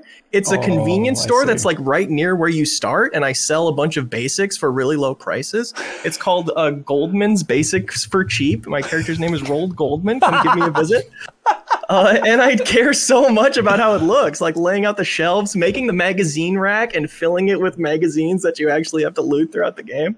It is such a pleasant multiplayer experience. Was this their intention with the multiplayer, or has it evolved to this point? where people are kind of RPing with their can you bases. still like nuke a section of the map? Because I remember when it started, they were just like, hey, you can nuke a part of the map, and that doesn't seem like it would vibe. You can finally nuke Howl's moving castle, everybody's fantasy. I get notified that that's happening once in a while, but it's relegated to like a the text outskirts. message, like, by the way. Nuclear launch detected. Anymore. You get a notification, make sure not to be in the area that is going to be nuked in 4 minutes. That's helpful. My God, the IGN put out a video recently that was like, here's the weirdos still playing Fallout 76, and I really enjoyed that video. Good for them. It honestly seems like the game is better now. Like, I would play this over whatever it was supposed to be originally. It's sitting quietly in the background as a really fun, good game. I love and that. I don't think it gets enough credit because of how bad it launched. Yeah. Fallout 76, everybody. We'll talk about it endlessly in the future, I'm sure, as well. And then also... Visit my camp and buy my stuff. Yeah. Please. Jacob Geller, you also said real quick that like Signalis we didn't give fair enough of a shake to on the podcast. What? Yeah. Did we do it dirty? That's because Ben was like, oh, I played it with my friend and we didn't think that it was... Ben was like, we were drunk and we didn't get it. Well, also, I mean, Kyle beat it, and Kyle said it was liked it. Good. But like, I think that this game deserves a lot of credit. Basically, I mean, in terms of the like, people have made this comparison, but it's like, you ever thought like, hey, why don't they make another Silent Hill 2? In that, like, why don't they make another horror game where like everything is about, you know, it's like the thing about that separates Silent Hill 2 from like every other horror game is like every piece of it is about the narrative. You know, it's like every puzzle solution links into what he's doing, and every boss is also like very thematically poignant and like all that. And it's like, that's Signalis. Signalis is one of those games where it's like everything in the game links back to everything else in the game because it is such a like narrative. It just like knows so much exactly what it's doing that like everything relates back to that. Yeah. And so it's just like, it's incredibly ambitious in a way that you wouldn't necessarily expect if you just saw like, oh, it's a cool PS1 looking game. Yeah, people say, oh, it's PS1 survival horror throwback experience. I feel like we've seen plenty of those. Was it like, oh, I forget, the Haunted House or like 1998. That haunted demo disc thing that came out. Yep. But this is a notch above just in presentation and vibes and everything. I mean, it's like, it's worth playing. I don't know how much you played in your drunk boys time, but like, well, we're pretty busy, chugging beer bongs and high-fiving and throwing popcorn into each other's mouths. So I don't know. Just the title drop of this, it does so much interesting kind of like very quick cut static images, weird text, like paintings, whatever. And it's just like, it's so stylish, you know, in a way that's like, it's not just that it's blocky and looks like a PS1 game. It's like, it's really, it's just like, there's so many different art styles, and sometimes it's in first person and sometimes it's kind of a visual novel-y looking thing and whatever. Like it's just very fully formed. You know, it's one of those games that you play, you're like, this is exactly what they wanted to make, and they did it all the way. Yeah, Signalis, and it's on Game Pass if you wanted to check it out. Are you a Pentiment man, Jacob Geller? Are you going to jump into that thing? I mean, I think it sounds really cool. I've been traveling for the past 10 days or so. I listened to y'all talk about it and was like, that sounds great, but I haven't touched it. Okay, right on. Sarah, are you a website person by chance? Oh, well, not since Neopets, probably. Since it like shut down, you're just not into really websites? Yeah, actually it's not shut down. Don't spread rumors. Okay, what if I told you there's one website though where all your dreams could come true? I don't know. I think you should. Are there pets on it? There could be. Patreon.com/MinMax with 2 N's, everybody. Help support independent games media, even at that $2 tier. We would greatly appreciate it. Find the tier that is right for you. Leo, I hope you're ready to get a little hungry, buddy. Sure. There are pets in the Discord, by the way. That's kind of counts, right? Oh, yeah, that's true. I guess if you support us on Patreon, then you get access to the Discord, and there's a whole pet channel, and everyone's sharing cute pictures of their pets at all times, even if they're not voting for our dog show in New Show Plus, which I thought was going to win, but people said no to dogs because they wanted Sarah and Leo to stream more Spore. They wanted more freaky animals than real-life animals, so bold choice, everybody. Anyways, Leo, speaking of dogs, I hope you're ready to feel hungry. I still am not saying the thing you hope I'm going to say.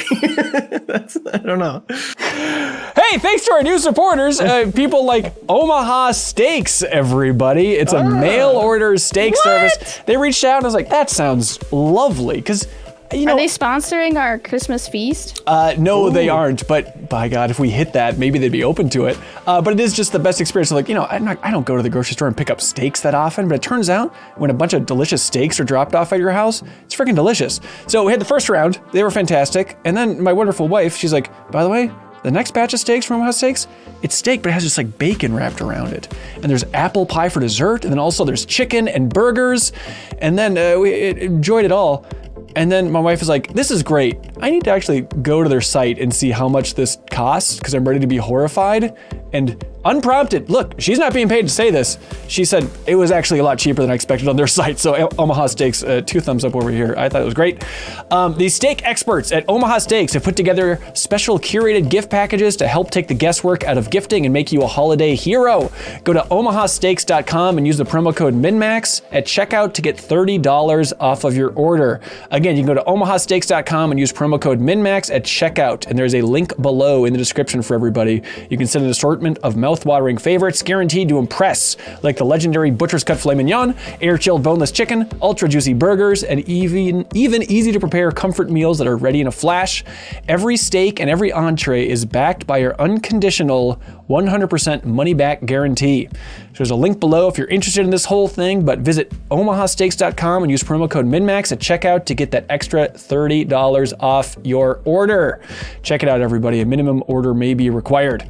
Hey, y'all heard of HelloFresh? I have. Yeah, of course. We've all used HelloFresh. It's great just to have wonderful food delivered to your house. It's America's #1 meal kit. With HelloFresh, you get farm fresh, pre-portioned ingredients and seasonal recipes delivered right to your doorstep. Skip trips to the grocery store and count on HelloFresh to make home cooking easy and fun and affordable. They want you to know that the holidays, hey, they're just around the corner. And HelloFresh makes this busy time of year easier than ever with your chef-crafted recipes and pre-portioned ingredients delivered right to your door so you can spend less time meal planning and prepping. And you can save money on dinner with HelloFresh and put it towards your holiday shopping as well. HelloFresh is cheaper than grocery store shopping and it's 25% less expensive than takeout is their math, which sounds about right. Really, nothing better than having a HelloFresh meal in the fridge, just sitting back and be like, oh, there's no stress about dinner tonight. I just know exactly what we need to prepare. Like we had some beef flautas not too long ago, kind of beef, little taco roll type things. Did I do it well, Sarah? Did I say the word well?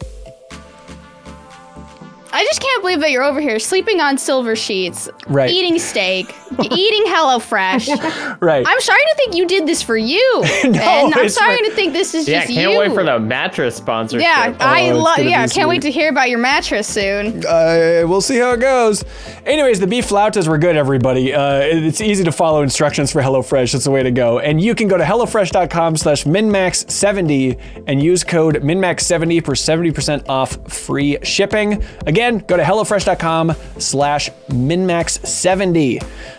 There's a promo code listed below, and you can use that promo code MinMax70 for 70% off plus free shipping. It is America's #1 meal kit. HelloFresh, everybody. Next up, Cash for Gold. They sent me a bunch of gold I'm really enjoying. And you know what? Gold is good. It's just fun to have in your house.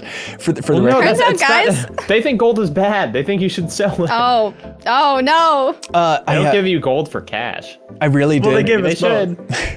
I did ask them when I had my meetings with like the ad people for the podcast, like, could we ship this out to everybody?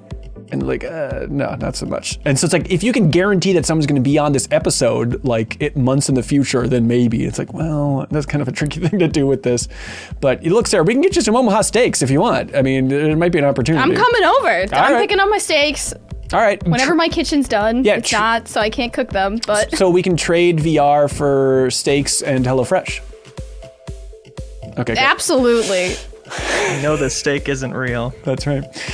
Hey, check it out, everybody. Cuphead Collector's Edition's available at I Am 8-Bit's online store. They have been big supporters of ours for a very long time, so you can check out I Am 8-Bit's wonderful online store. They have so much cool stuff there, including the Cuphead Collector's Edition, which comes with an actual Cuphead marionette. It is fully puppetable. I repeat, fully puppetable. Check it out with the I Am 8-Bit exclusive Collector's Edition. It's fantastic. And you can go to their online store and use the promo code Cornbread Casserole, all one word. Cornbread Casserole for 10% off everything under $100. I'm 8-Bit rules because they ship out prizes each and every week to the MinMax community. If you're a Patreon supporter at any tier, any tier whatsoever, even that $2 tier, you can submit a question every week for the MinMax Show podcast. We choose our favorite, and then I'm 8-Bit just ships out a prize. And this week, they're shipping out such a doozy.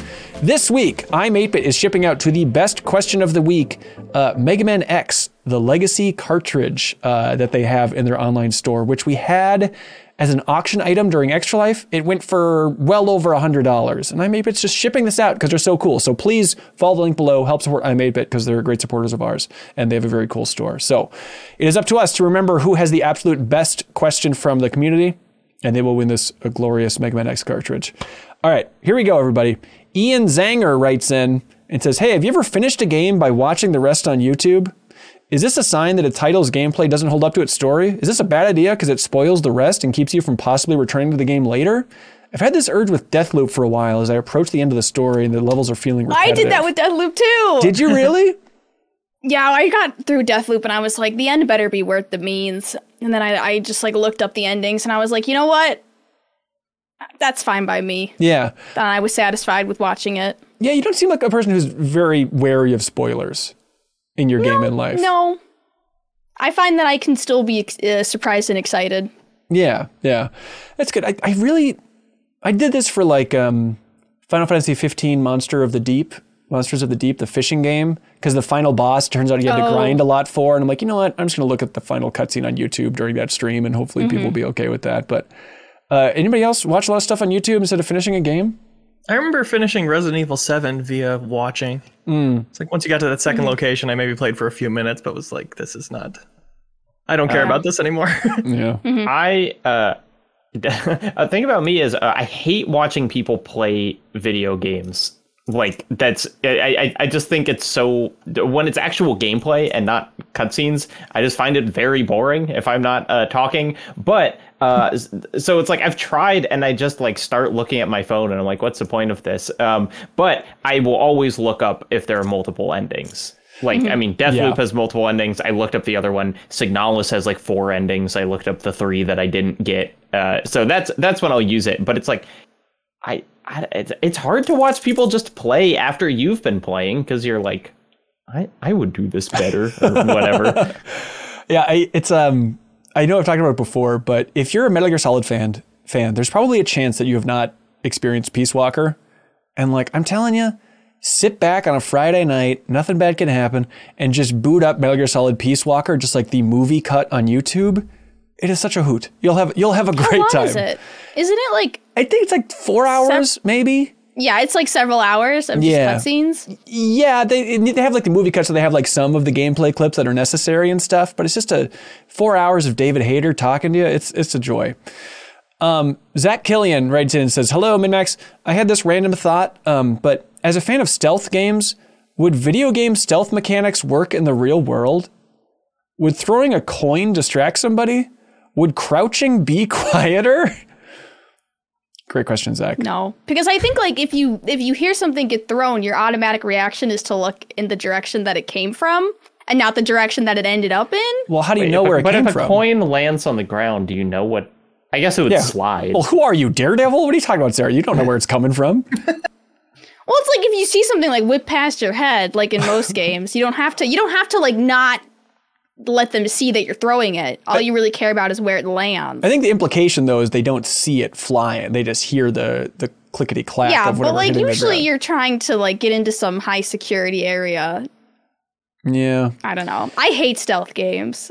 I hate being stealthy. It's slow and boring. Well, maybe you'll learn to love them if you just try crouching in grass in real life, and then no one will be able to see you. Yeah, I love moving slowly. Nothing better in life. I like the tactic of when a guard finds someone unconscious and is like, sleeping on the job, wake up, buddy, and then kicks them. Just do that. I think that would work in real life. I think so. Leo, you know stealth well. You can get around in real life? I think it's pretty 1-to-1. Yeah. If in Hitman, if you have somebody slip on a banana peel and they get knocked out and you take all their clothes, it's like an accidental knockout. So if somebody comes and finds them, they'll wake them up, but nothing seems out of the ordinary. They're not like there's somebody prowling around on the premises. And even the person who wakes up is like, yeah, I don't know what happened. Yeah.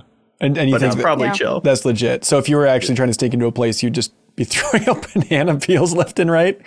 Putting on other people's clothes. Yeah, I guess that's smart. Do you remember the scene, Ben, I know you do, in Mission Impossible 4, where they have that little thing that makes like a water drop sound on the other side of where they're sneaking into the Kremlin, and the guy hears a water drop and he walks away from his desk. I was just I wouldn't do that. If I'd heard a water drop, I'd be like, okay. I guess I call somebody. I don't know what to do. Yeah, people don't change the battery in their smoke detector. You think having a water drop is going to be the Kremlin, let's leave it unguarded now for a little bit.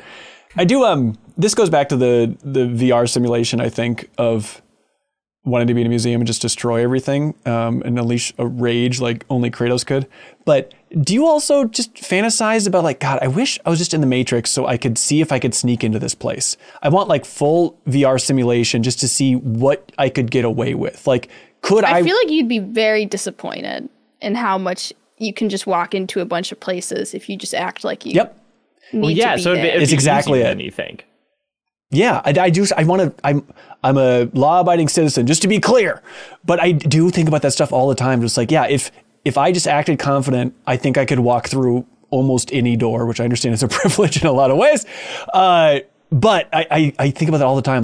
Forget the hitman changing clothes. I don't think you need clothes if you just have the right vibe about you. No one's going to question it. That's right. Fully naked. Who's going to question a naked man strutting into a building? Zach Gallo writes in and says, I've noticed something interesting about the way people have been talking about Sonic Frontiers. The refrain you'll often hear is, yeah, it's fun. I want to keep playing it, but it's not a good game. To me, that sounds like you just think it's a good game. Why is it that people feel the need to hedge their enjoyment of games like Sonic Frontiers? Probably all of us making fun of Sonic for the past 20 years. I think that's what it's a kind of a shame thing. Sarah, where are you at? Are you enjoying? Is Sonic Frontiers a good game? Yeah, I think it's a good game. I think if you're coming in expecting it to be like a Breath of the Wild, you're going to be severely disappointed. But if you like Sonic, here's the thing. Sonic, kind of an acquired taste, right? Mm-hmm. It is a Sonic game. You're not going to go in and I don't know what people's expectations are for the Sonic game, but it is a Sonic game and it is fun and the music is really good, which sometimes it's all you can ask. So you don't have a love-hate thing? You're not torturing yourself internally of yeah, it's fun, but you're just fully on board for it? No, I beat it and I say that it's good. Wow. It's good. The declaration. It's good. Yeah, Zach, you're fine. It's the best we've had in a long time. Take it, everybody. Are you going to be pushing for it for Game of the Year? No, it's not worth the fight. Interesting. What? It's not worth the uphill battle. I mean, is it your game of the year? No. Okay. What do you think is your game of the year right now? That's still Elden Ring. Elden Ring. Interesting. I think it's going to be an interesting discussion. I was talking to Blake Hester the other day, who told me that he felt like he was going crazy because he played Sonic, and he was like, that game was borderline unplayable, and everyone is saying it's good for a Sonic game. A borderline unplayable. I haven't played it, but it's playable. Funny having that conversation. That was Sarah's main message. Is the game is absolutely playable, so give it up. Yeah. If you haven't played other Sonic games, you might not understand what that means. Well, see, playable. this is exactly what the question is. It's complicated. Victor Pham writes I don't know why it's so hard. If you like an IP, you guys all like Marvel no matter what they do. I like Sonic true. No matter what Sonic does. This is the wrong crowd really to say that. The message of our Midnight Suns conversation. Yeah, I don't know. Victor Pham writes in and says, God of War, Bayonetta, and Devil May Cry all had a resurgence recently, but Ninja Gaiden has been left by the wayside. What would a new Ninja Gaiden need to do to stand out in the current action game landscape? It does feel ready to pop. It feels like if Ninja Gaiden came back in a post Dark Souls world in a big way, I feel like people would be ready to embrace it again. Right, Jacob Geller? Here's the thing. Devil May Cry and Bayonetta are like not that popular. Like Devil May Cry is only kind of has like a legacy behind it. Not that many people buy Bayonetta. Like stylish action games, even though they're my favorite genre, are not that popular of a genre. And also I think ninjas aren't really in anymore. Maybe I'm wrong about that. Tell Ghost of Tsushima. I really don't think that Ninja Gaiden holds much like weight. I think there would be like, there'd be like 36 people like me and Surreal who would be like really excited. And then most people wouldn't care. Yeah, I'm trying to look up just sales for stylish action games. Because it's like, it's not like Dark Souls, other than... And God of War changed to be less like those games. Like new God of War is less like Devil May Cry than old God of War.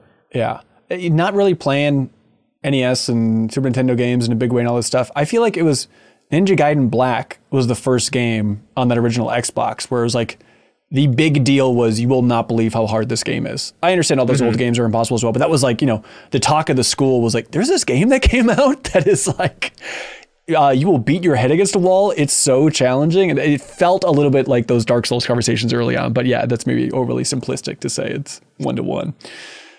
Travis Manick writes in, but before we get to that actually, Felix Diaz writes in and says, with the possibility of an Armored Core revival coming soon, it makes me wonder why there aren't more studios investing in mech games or mecha games.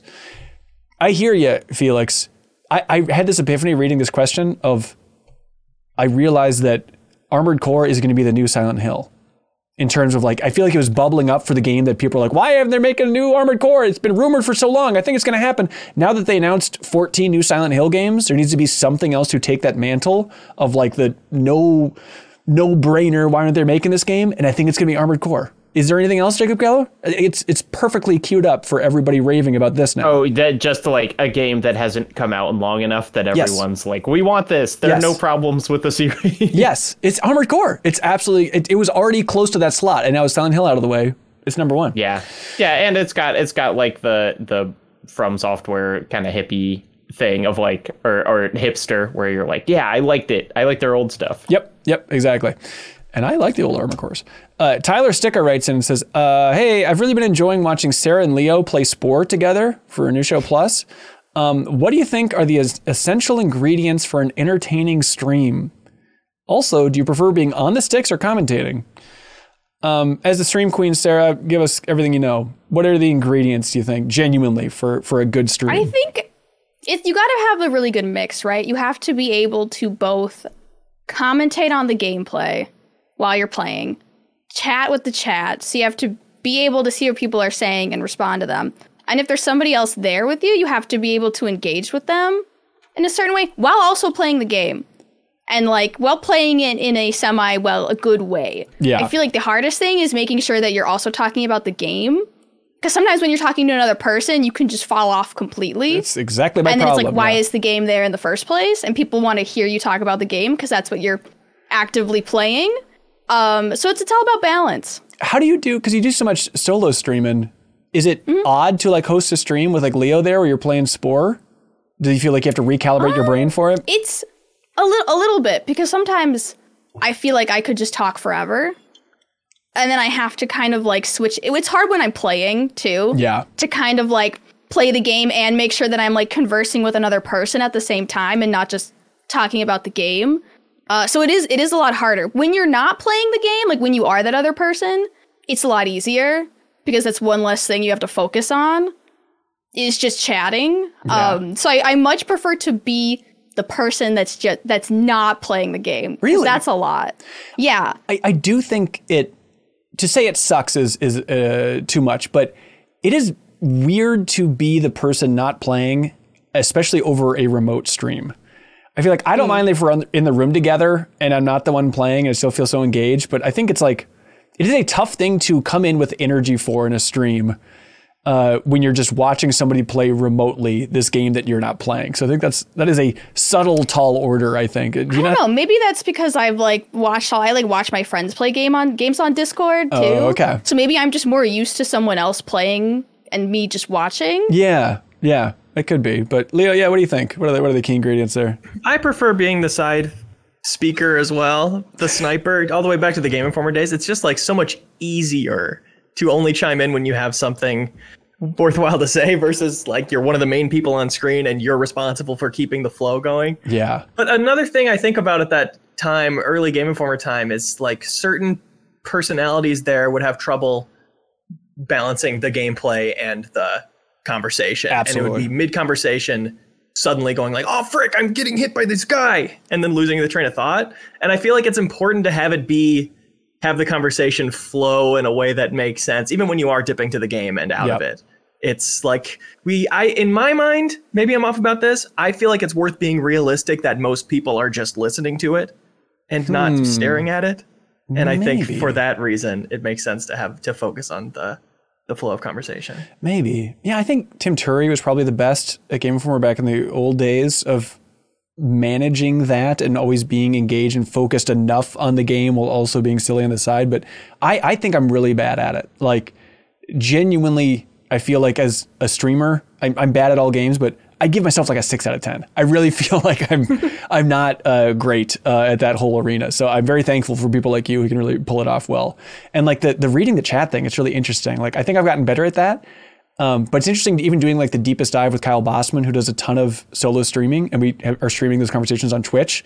And I can just see him keeping up with chat. At least it feels like that, throughout the entire discussion. It's mid conversation, but you just get so good at just glancing and scanning that as it's scrolling. It's unbelievable.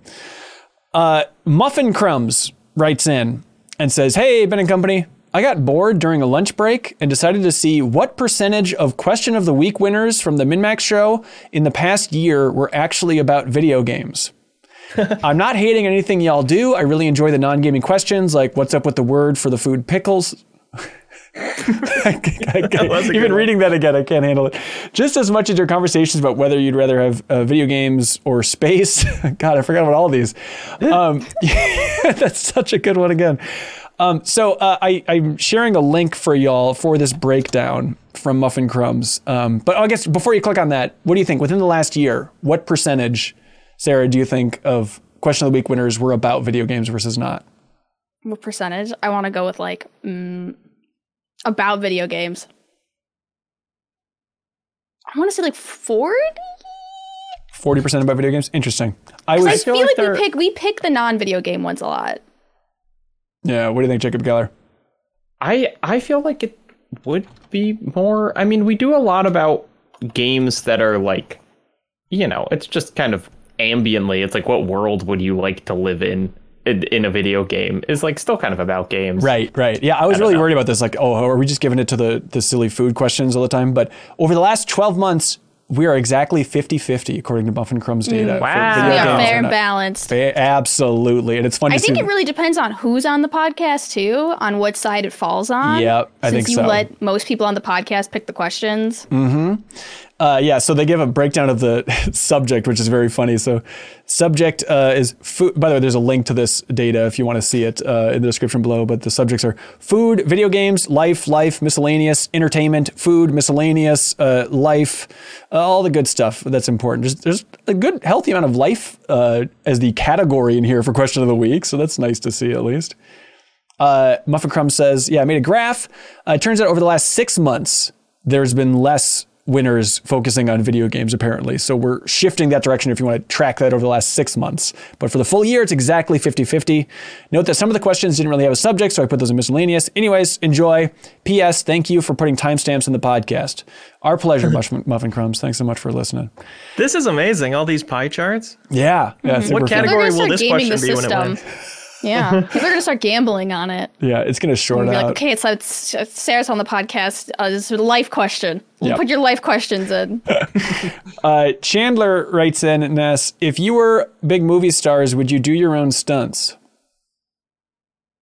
I want to say yes. That just seems like too much work. So you wouldn't even try it once? Well, it's like, why would I do that when I could like sit in my trailer and play Pokemon? Right. And someone else could do it. Pride. It's just like less time that I would have to work. Yeah. It's like if the stunt was like skydiving or something, then yes, because that seems like a cool thing to do. But again, kind of a blank check reference. It's like the Brendan Fraser mummy thing. Yes. I did not know and scared me. Where it was like, oh yeah, he did all his own things where he like fell down the stairs and stuff, and then by the third movie he like couldn't move, and so it's like, yeah, you don't. Stunt people train for a really long time to be able to fall down the stairs, and I don't. So yeah, if it's just scary, I think I would want to. But if it's like you're gonna hit yourself really hard, then no, thank you. Yeah, I was just thinking the other day. I don't tell anybody, but I don't really like actors. Like I think it's kind of a gross profession, and it kind of freaks me out a little bit.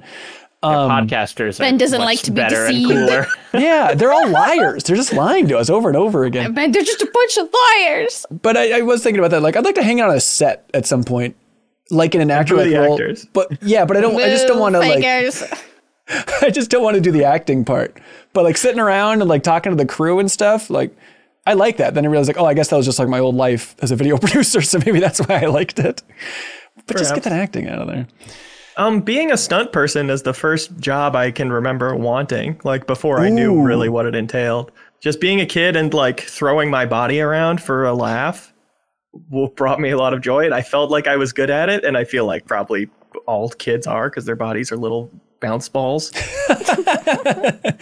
Did you then if my life went that direction, I would love to do stunts. Did you ever play Stuntman in PS2? Yeah. Well, that's cool game. Man. Cool game. It wasn't into the driving, though. Right, I get it. Part of the profession. Halea Kashishki writes in and says, hey, by the way, in a previous episode, the question was asked, what do you call a group of gamers? The answer is a LAN. Yeah, that is good. That is a good name. Let's see. Tony the Swordsman says, yo, did anyone actually write in the notes section for the in-game manuals? Sarah? Yes, you're all in on that? Yeah. Yeah, I did a fair bit as well. Specifically, I wrote in the Animal Crossing one, the original Animal Crossing, because there was all these passwords to get furniture. You would just send Tom Nook a letter with the passwords in it, and he would send you an article of furniture. And that's how I paid off my loans. So I have like the passwords for the most expensive pieces of furniture that I could resell to Tom Nook. I love that. Cool. And that's how I beat the game. Nice. Yeah, I still have, like last time I went home, I found my Game Gear copy of Echo, Tides of Time. Is that the name? But then there's like a note section in the back, and it's full of password, but then it's also just filled with a bunch of drawings of Echo. I was really into Echo as a kid. It's quite a cool character. You drew? Oh yeah, it's beautiful. Beautiful. Do you stuff. Still have them? I think so. I still have some weird Echo drawings. You're right. As a kid, I loved reading game manuals so much that when I would get to the back and it'd be notes, I'd be like, "Ugh, I thought there was more to read." Like, I wanted like more explanations. Well, it's like when you get to the back of the book and it's like the author's like 5 chapters of just saying thank you to everyone, and you're like, "Hello, I thought there was more book here." Hello. Now I like that though. It's like when I'm reading a book and I see that the last like 40 pages are bibliography. I'm like, yes. It feels like that when you have like you're watching a really long movie and you see the timeline. It's like, oh my god. Then you realize, oh no, it's just 20 minutes of credits. Okay, turns out this movie's not as long as that. Thank you, Disney Plus. Yarf writes in and says, what do y'all do after Thanksgiving dinner? Do you relax? Get ready for a long drive back home? Get ready for Black Friday or some other tradition? Sometimes I yarf. Next question. Isn't it? Yeah, mostly it's relaxing. Just relaxing. Do you like Thanksgiving? I watch movies with my cousins. Oh, that's good. Yeah. I used to go out for Black Friday and just kind of watch everybody else. I was more of a Black Friday observer. So you just walk by the lines and just eye people up? Yeah. See people getting trampled in a Walmart. That was when Black Friday moved to like 8 p.m. on Thanksgiving. Right. I was in like northern Wisconsin, so it was always kind of more interesting, and I would go with my aunt and my mom, and we would get Starbucks and then like walk through the Target, and you would just see people like rolling by with like 2 TVs in their cart, and like you'd look around and you'd be like, oh, that's an interesting deal. Like, I didn't know I needed a pair of boxer briefs with a Xbox game controller, 50% off. Interesting. I think maybe that's how everybody convinces themselves to go out for Black Friday. Is like, I'm just looking. Yeah, I'm not actually interested in doing it. I'm a big fan of the walk between dinner and dessert. I think that's it's like you eat all your stuffings and turkeys and go on a walk and then come back and eat pie. Just gonna jog in place for a while. You feel a little bit healthier. Yeah. Well, it's like it's nice and cold and you're warm from eating. Yeah, that does sound nice. I'm looking forward to Thanksgiving. Hope everyone's having a good Thanksgiving out there. Let us know. Write in if you're listening to this podcast. You have headphones in at the Thanksgiving table too. We think that's kind of fun. Give thanks to us. Yeah, that's right. Out loud right now. Ramses Garcia writes in and says, better quest goal for me. I'd like to be better at budgeting my playing time so I can be a good husband and boyfriend.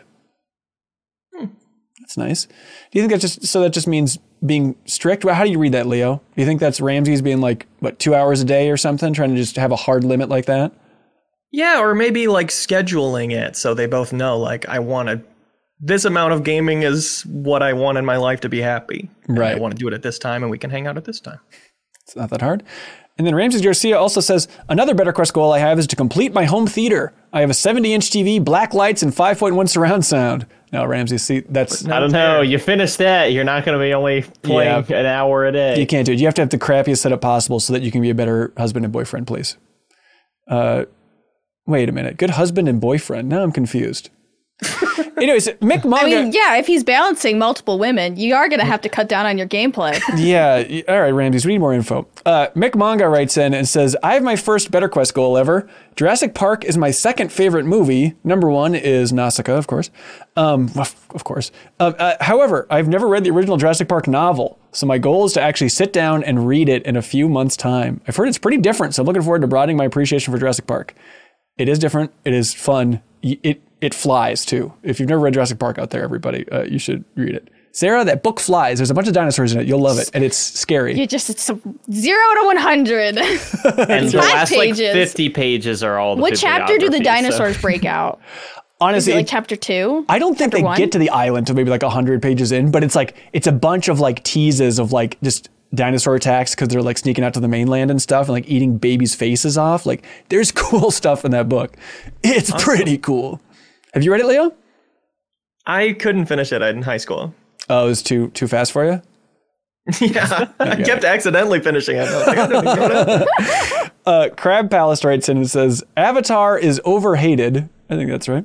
But if Avatar 2 is the highest grossing film of the year, I will scream. And then Crab Palace says, how lucky are we that our highest budget games are challenging the status quo? Like The Last of Us Part 2 and Elden Ring, and how much longer can it last? Interesting question, Crab Palace. So it's like things... What status quo is being challenged by Elden Ring? I think that's a fair point to bring up Elden Ring as a bold, different type of game that's very hard and cryptic and does not hold your hand. I think there's a ton of stuff. You know what? I heard status quo as political, but just the status quo of what games are popular. Why does everything have to be political with you, Jacob Geller? Because that's what status quo means.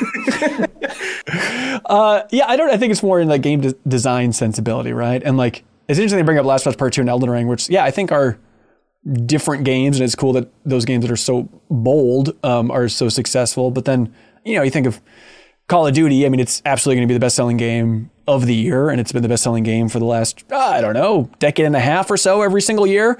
So you got to factor that in. But I think Crab Palace is just, if I'm trying to read the tone too much, it seems like the big popular stuff is easy and lame, and I'm worried that video games are going to be shifting more and more to that direction instead of having originality being profitable, which it seems like can still happen in a big way in the game industry. Yeah, well, it's like, I feel like that's probably just discounting that Call of Duty, FIFA, and Madden are like the best-selling games every year. Yeah. It's like they're just not talked about that much. Also, look, I think The Last of Us 2 is a cool and challenging game in many ways. It's also like if you look up AAA in the dictionary, it looks like The Last of Us 2. So I kind of don't, it's like a hyper-realistic, very violent, over-the-shoulder third-person game. It's like that's just what expensive looks like in games. Yeah. There's still enough in there, though. We're on the same page. We respect that game. It's like, hey, top earning movie this year, Top Gun Maverick.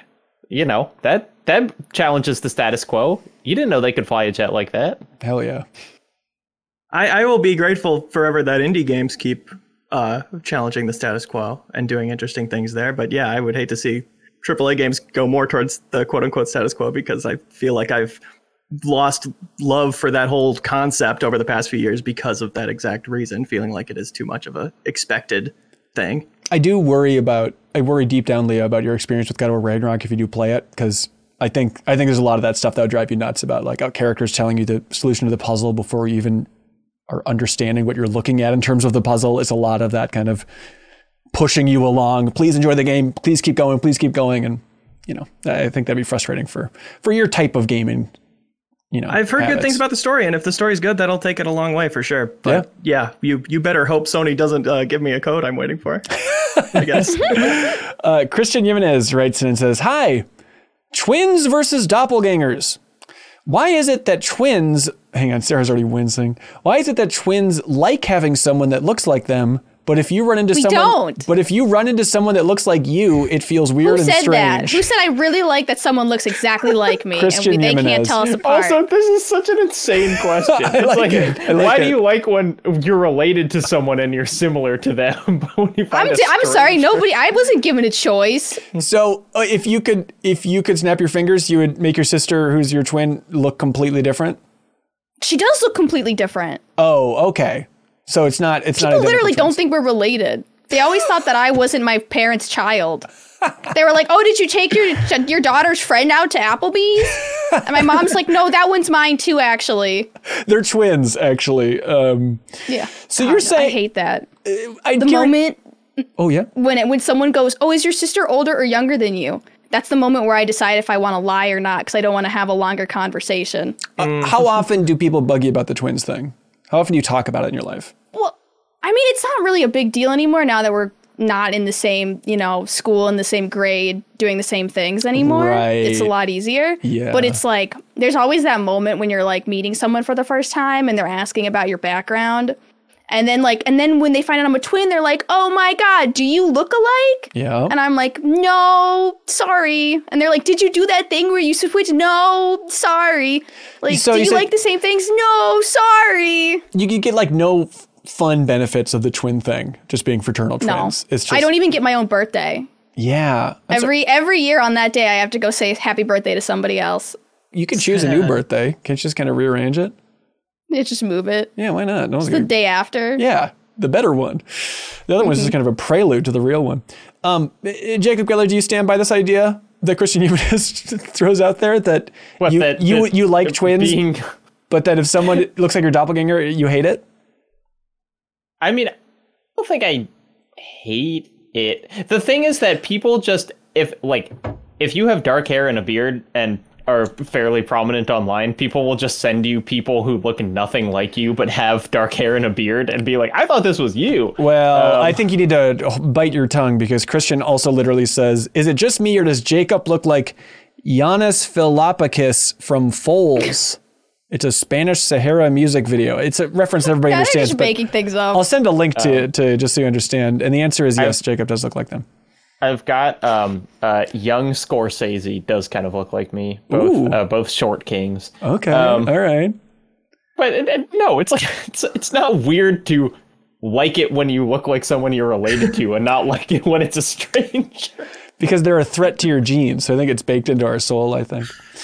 It is interesting. Yeah, it's I don't know what the reaction would be if I agreed that I looked like someone versus just the unsolicited people. Well, it's like, and how often do you see like a true doppelganger? Like, there's that thing with Will Ferrell and the Red Hot Chili Peppers drummer. No, I haven't seen that. Do you know what I'm talking about? No. Where it's like, I feel like most times people are not that close. No. But then sometimes it's really, it's really something, and then it looks scary. Hang on, I need to look at... Good Lord. I've never seen this. That's weird. And they were on, some late night show together then? That's really bizarre. It's fun. All right, what do y'all like for question of the week? There's the twins one, the notes and manuals, the question of the week data the one. Where they watched all our episodes from the past year and counted them up. And it's pretty good. Them. I like the one about entertaining streams, though. Sarah, how you feeling? I'm down for that one. I'm down for whatever. You can't just say I'm that. a cool girl. Hey, man, this girl's cool. She can hang. Leo, what are you thinking? Yeah, great. I think that is a good question. What makes a good stream? Oh, We all take it for granted, you know? We don't often interrogate it. well, there we go. I learned a lot. There we go. Tyler Sticka, everybody. Congratulations. You just won the Mega Man X Legacy cartridge from I Am 8-Bit. Thanks, everybody, for writing in and supporting us over on Patreon there. Now it's time for something that, don't forget, is called Get a Load of This.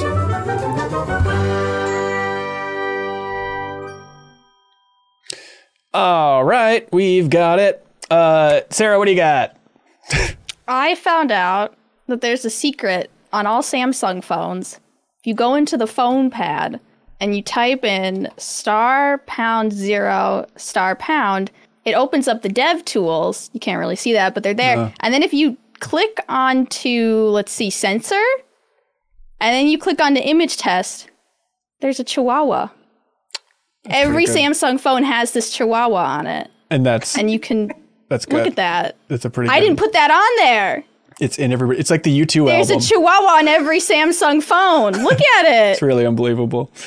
Leo, you got one? Well, Sarah took mine. Sorry. Sorry, might get a little. This is an 1.5-hour YouTube video. It's called Disney Channel's Theme, A History Mystery of My Defunct Land.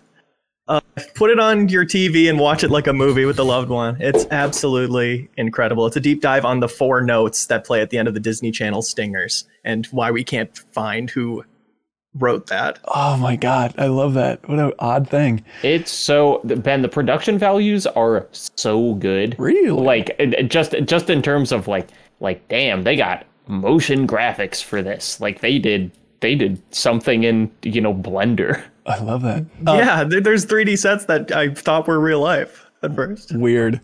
Hey, get a load of this, everybody. Sarah, remember a couple episodes back when we were in the studio and we're talking about games for elderly people or games starring elderly people? And I think we talked about Wii Sports and how it's still popular in old folks' homes and stuff during that. Somebody DM'd me. It's actually Nick, who's the designer of Pick And Pack you wanted Pup. to go into every old folks' home and see if they had a Wii. That's right. I wanted to kick the doors down. Yeah. But yeah, Nick, the designer of Pick Pack Pup on the Playdate, DM'd me this video from, is it France or Germany? I sent it to you in Slack real quick, but they took Wii Sports and made it into like an esports thing. So these elderly people are just like in an esports arena and the crowd is going nuts watching these people bowl. And it is just delightful. Great work over there, Europe. So there's a link below if you want to check that out. You got one, Jacob Geller? Yeah, unfortunately, mine is a 2-hour, 45-minute podcast. Oh, no.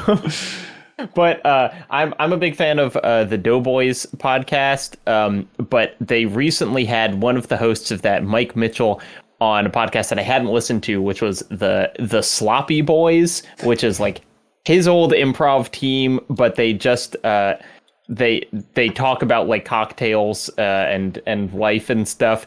But it's truly just, if you like to listen to a podcast that's friends hanging out, this one is the best one because they've all been friends for a very long time.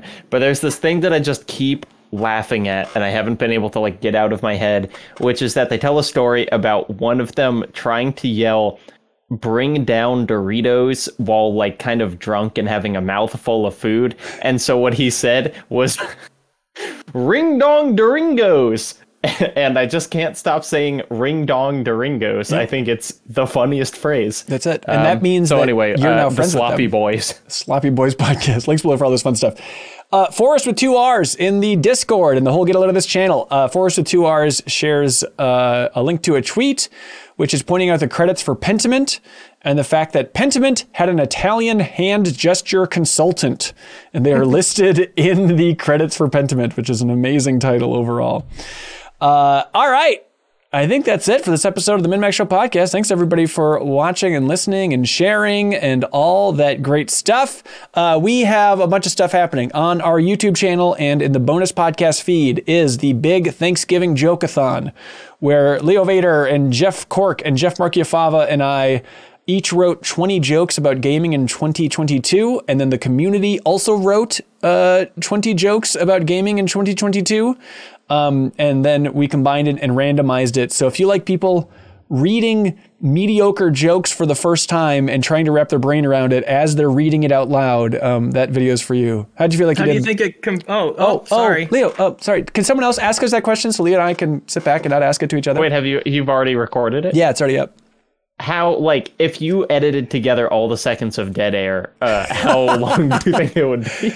It'd be like as long as one of your Disney Channel videos, Leo, I think. It's not dead air because it has the music playing, but that's right. And we're nodding, so Supercut would be entertaining. It is a lot of somebody telling a joke that's a 4 out of 10 and then quiet nodding as we move on to the next one. 1 point better than the Marvel game. That's exactly right. That's exactly right. We be self-deprecating about it for good reason, but there were some really good laughs. Yeah, so. it is always really fun. And again, I'm just a sucker for that format of like, oh, you're just going to sit back and tell me a bunch of mediocre jokes. I will never look away. I could do that all day. It's delightful. Yeah, I was re-listening to previous years in preparation and to like get a reminder of the format and stuff. And it's so hard to stop. It's so hard to pause it. It's just like another joke is coming and it could be good. It's not, but it could be. Skinner box of just like keep pushing the button. That's what it is. That's it. So if you want to not be satisfied, check out the Thanksgiving joke video on MinMax's YouTube channel. Also, yeah, the deepest dive on God of War Ragnarok. We're finishing that sucker off. So you can submit your final thoughts on the game's ending and all that fun stuff on Monday. If you're a Patreon supporter, even at that $2 tier, you can jump over there, submit your thoughts. We'll read it on the air, and you can also unlock the podcast version of that discussion because it's a beast. Also, Party Chat, our Patreon exclusive podcast. If you support us at that $5 tier, you also, you get access to this show, the MinMax show, 1 day early and an ad-free version of it. And then also you get access to the podcast version of the Deepest Dives, and then also get access to Party Chat, which is a bonus podcast we do each and every week. This week, we talked about Warzone 2. We talked about Andor. A lot of fans out there buzzing about Andor, so that's where our Andor conversation is. It's in Party Chat. We talk about changes to the Deepest Dive formula, go behind the scenes, all that fun stuff. And of course, we talk about Clerks 3. Of course, we had to do the review there, so check out Party Chat. And then again, Trivia Tower, everybody. The big new episode of Trivia Tower is going to be us going against the Easy Allies community, our dear friends over there at Easy Allies. And that's Monday, November 28th at 8 p.m. Central. So if you're in the Patreon, if you join the Patreon for that $2 tier, you can jump in and compete in game trivia. You can win an Astro A40 headset, which is worth hundreds. We also have a ton of game codes to give away, stuff like Mario & Rabbids Sparks of Hope, Neon White, Stray, Little to the Left, God of War Ragnarok. We have a ton of game codes to give away, and just jump in and compete. You will have a fun time. And the nice thing is you can support MinMax at any tier on Patreon, or you can support Easy Allies at any tier on Patreon, and you'll also get access since it's combining the communities. So if you're on the edge of supporting somebody on Patreon and it just happens to be Easy Allies, that's fine. But we want to see you there for Trivia Tower anyway. Leo Vader, how you doing? What do you say to people who say, I don't want to compete, I'm just going to lose? I'm scared. I say that even then, I feel that way about bar trivia, but it's a fun time. Like it will get your adrenaline pumping. It is a fun event. And I wish I didn't have to host it, because I wish that every month there's an event like this that I could just jump in, have a good time, and then always have just like those jokes, that carrot on the stick of like, I think I can win this thing. I think, and also Leo, let me go on about Trivia Tower, because here's another thing about it. You don't have to be an expert in every game. Like it just takes one question to get you out of that first round in particular. Just if you just happen to play a lot of the Bonkers game on Sega Genesis, just some random thing. You never know what knowledge of video games will come in handy in that. And you just get one question and then you're home free. Then you're out of that first round. So it's not like you need to be an expert. You just got to know one game. And everybody listening to this, I'm guessing you know one game pretty well. And that's really all you need if it just happens to be the right game, Ray Loaza in the chat says 2-time champion here. I lucked my way to victory both times. That's not true. Ray Loaza is a monster and needs to be defeated. And maybe they will be by the Easy Allies community this Monday, everybody. Check it out. Sarah, what do you got going on? Is this like a plug situation? Yeah, sure.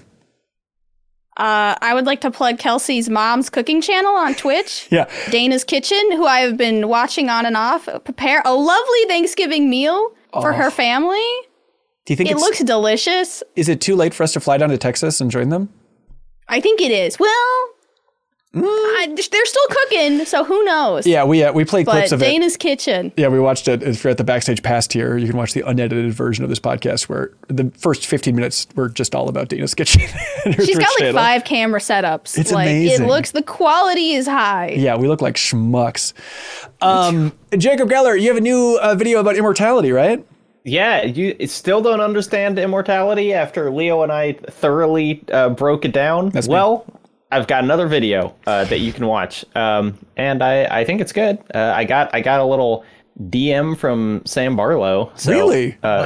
Feeling cool there. Actually, he told me slipping into your DM. He told me some extra info, which is like it's about a licensed song, and he was like, it really came down to the wire whether we were going to have like the money and permission to have that licensed song in there. But I wrote the script that way, and so I really wanted it. Oh, that's nice. So that was neat. And I'm not saying that this is what we submitted for the Game Awards, just to be clear. But for the Game Awards process, we were judges this year, which was a real honor. And so everybody filled out an anonymous Google form, and then I kind of hive-minded them, and that was kind of going into it. And it was a surprise, I will say, based on just the Google form submissions that I received. I think immortality is going to be a bigger talker during the Game of the Year discussion than I think a lot of people are bracing for, based on, I think, some people in this group and their strong opinions on it. Leo, you got anything going on, man? I had a new video go up on patreon.com/LeoVader that I like. I think is a fun video. I'm reacting to comments in pre-production. I watched my next it. Video. It was great. Thank you. Sweet. Yeah, be the first on your block to know what my next video is about. There we go. All right. Thank you so much, everybody. We appreciate you being here. Again, if you want to help support us at that $2 tier, you can get us to stream that cozy holiday feast. As you're full, let us also be full and give us basically, it's like a bonus episode of Min Snacks, everybody, except it's going to be silly and it's going to be a lot of fun. And the chef won't be able to eat unless we get to eat this dinner. That's right. We're on a hunger strike until we get 100 more Patreon supporters. So please help us out. Thank you. And thank you to our Game Champion supporters at that $50 tier for choosing any game under the sun. Clayton Myers is the champion of Burnout 2 Point of Impact. Hell yeah. Nice. Patrick Polk is the champion of Bayonetta 3. Don't you forget it.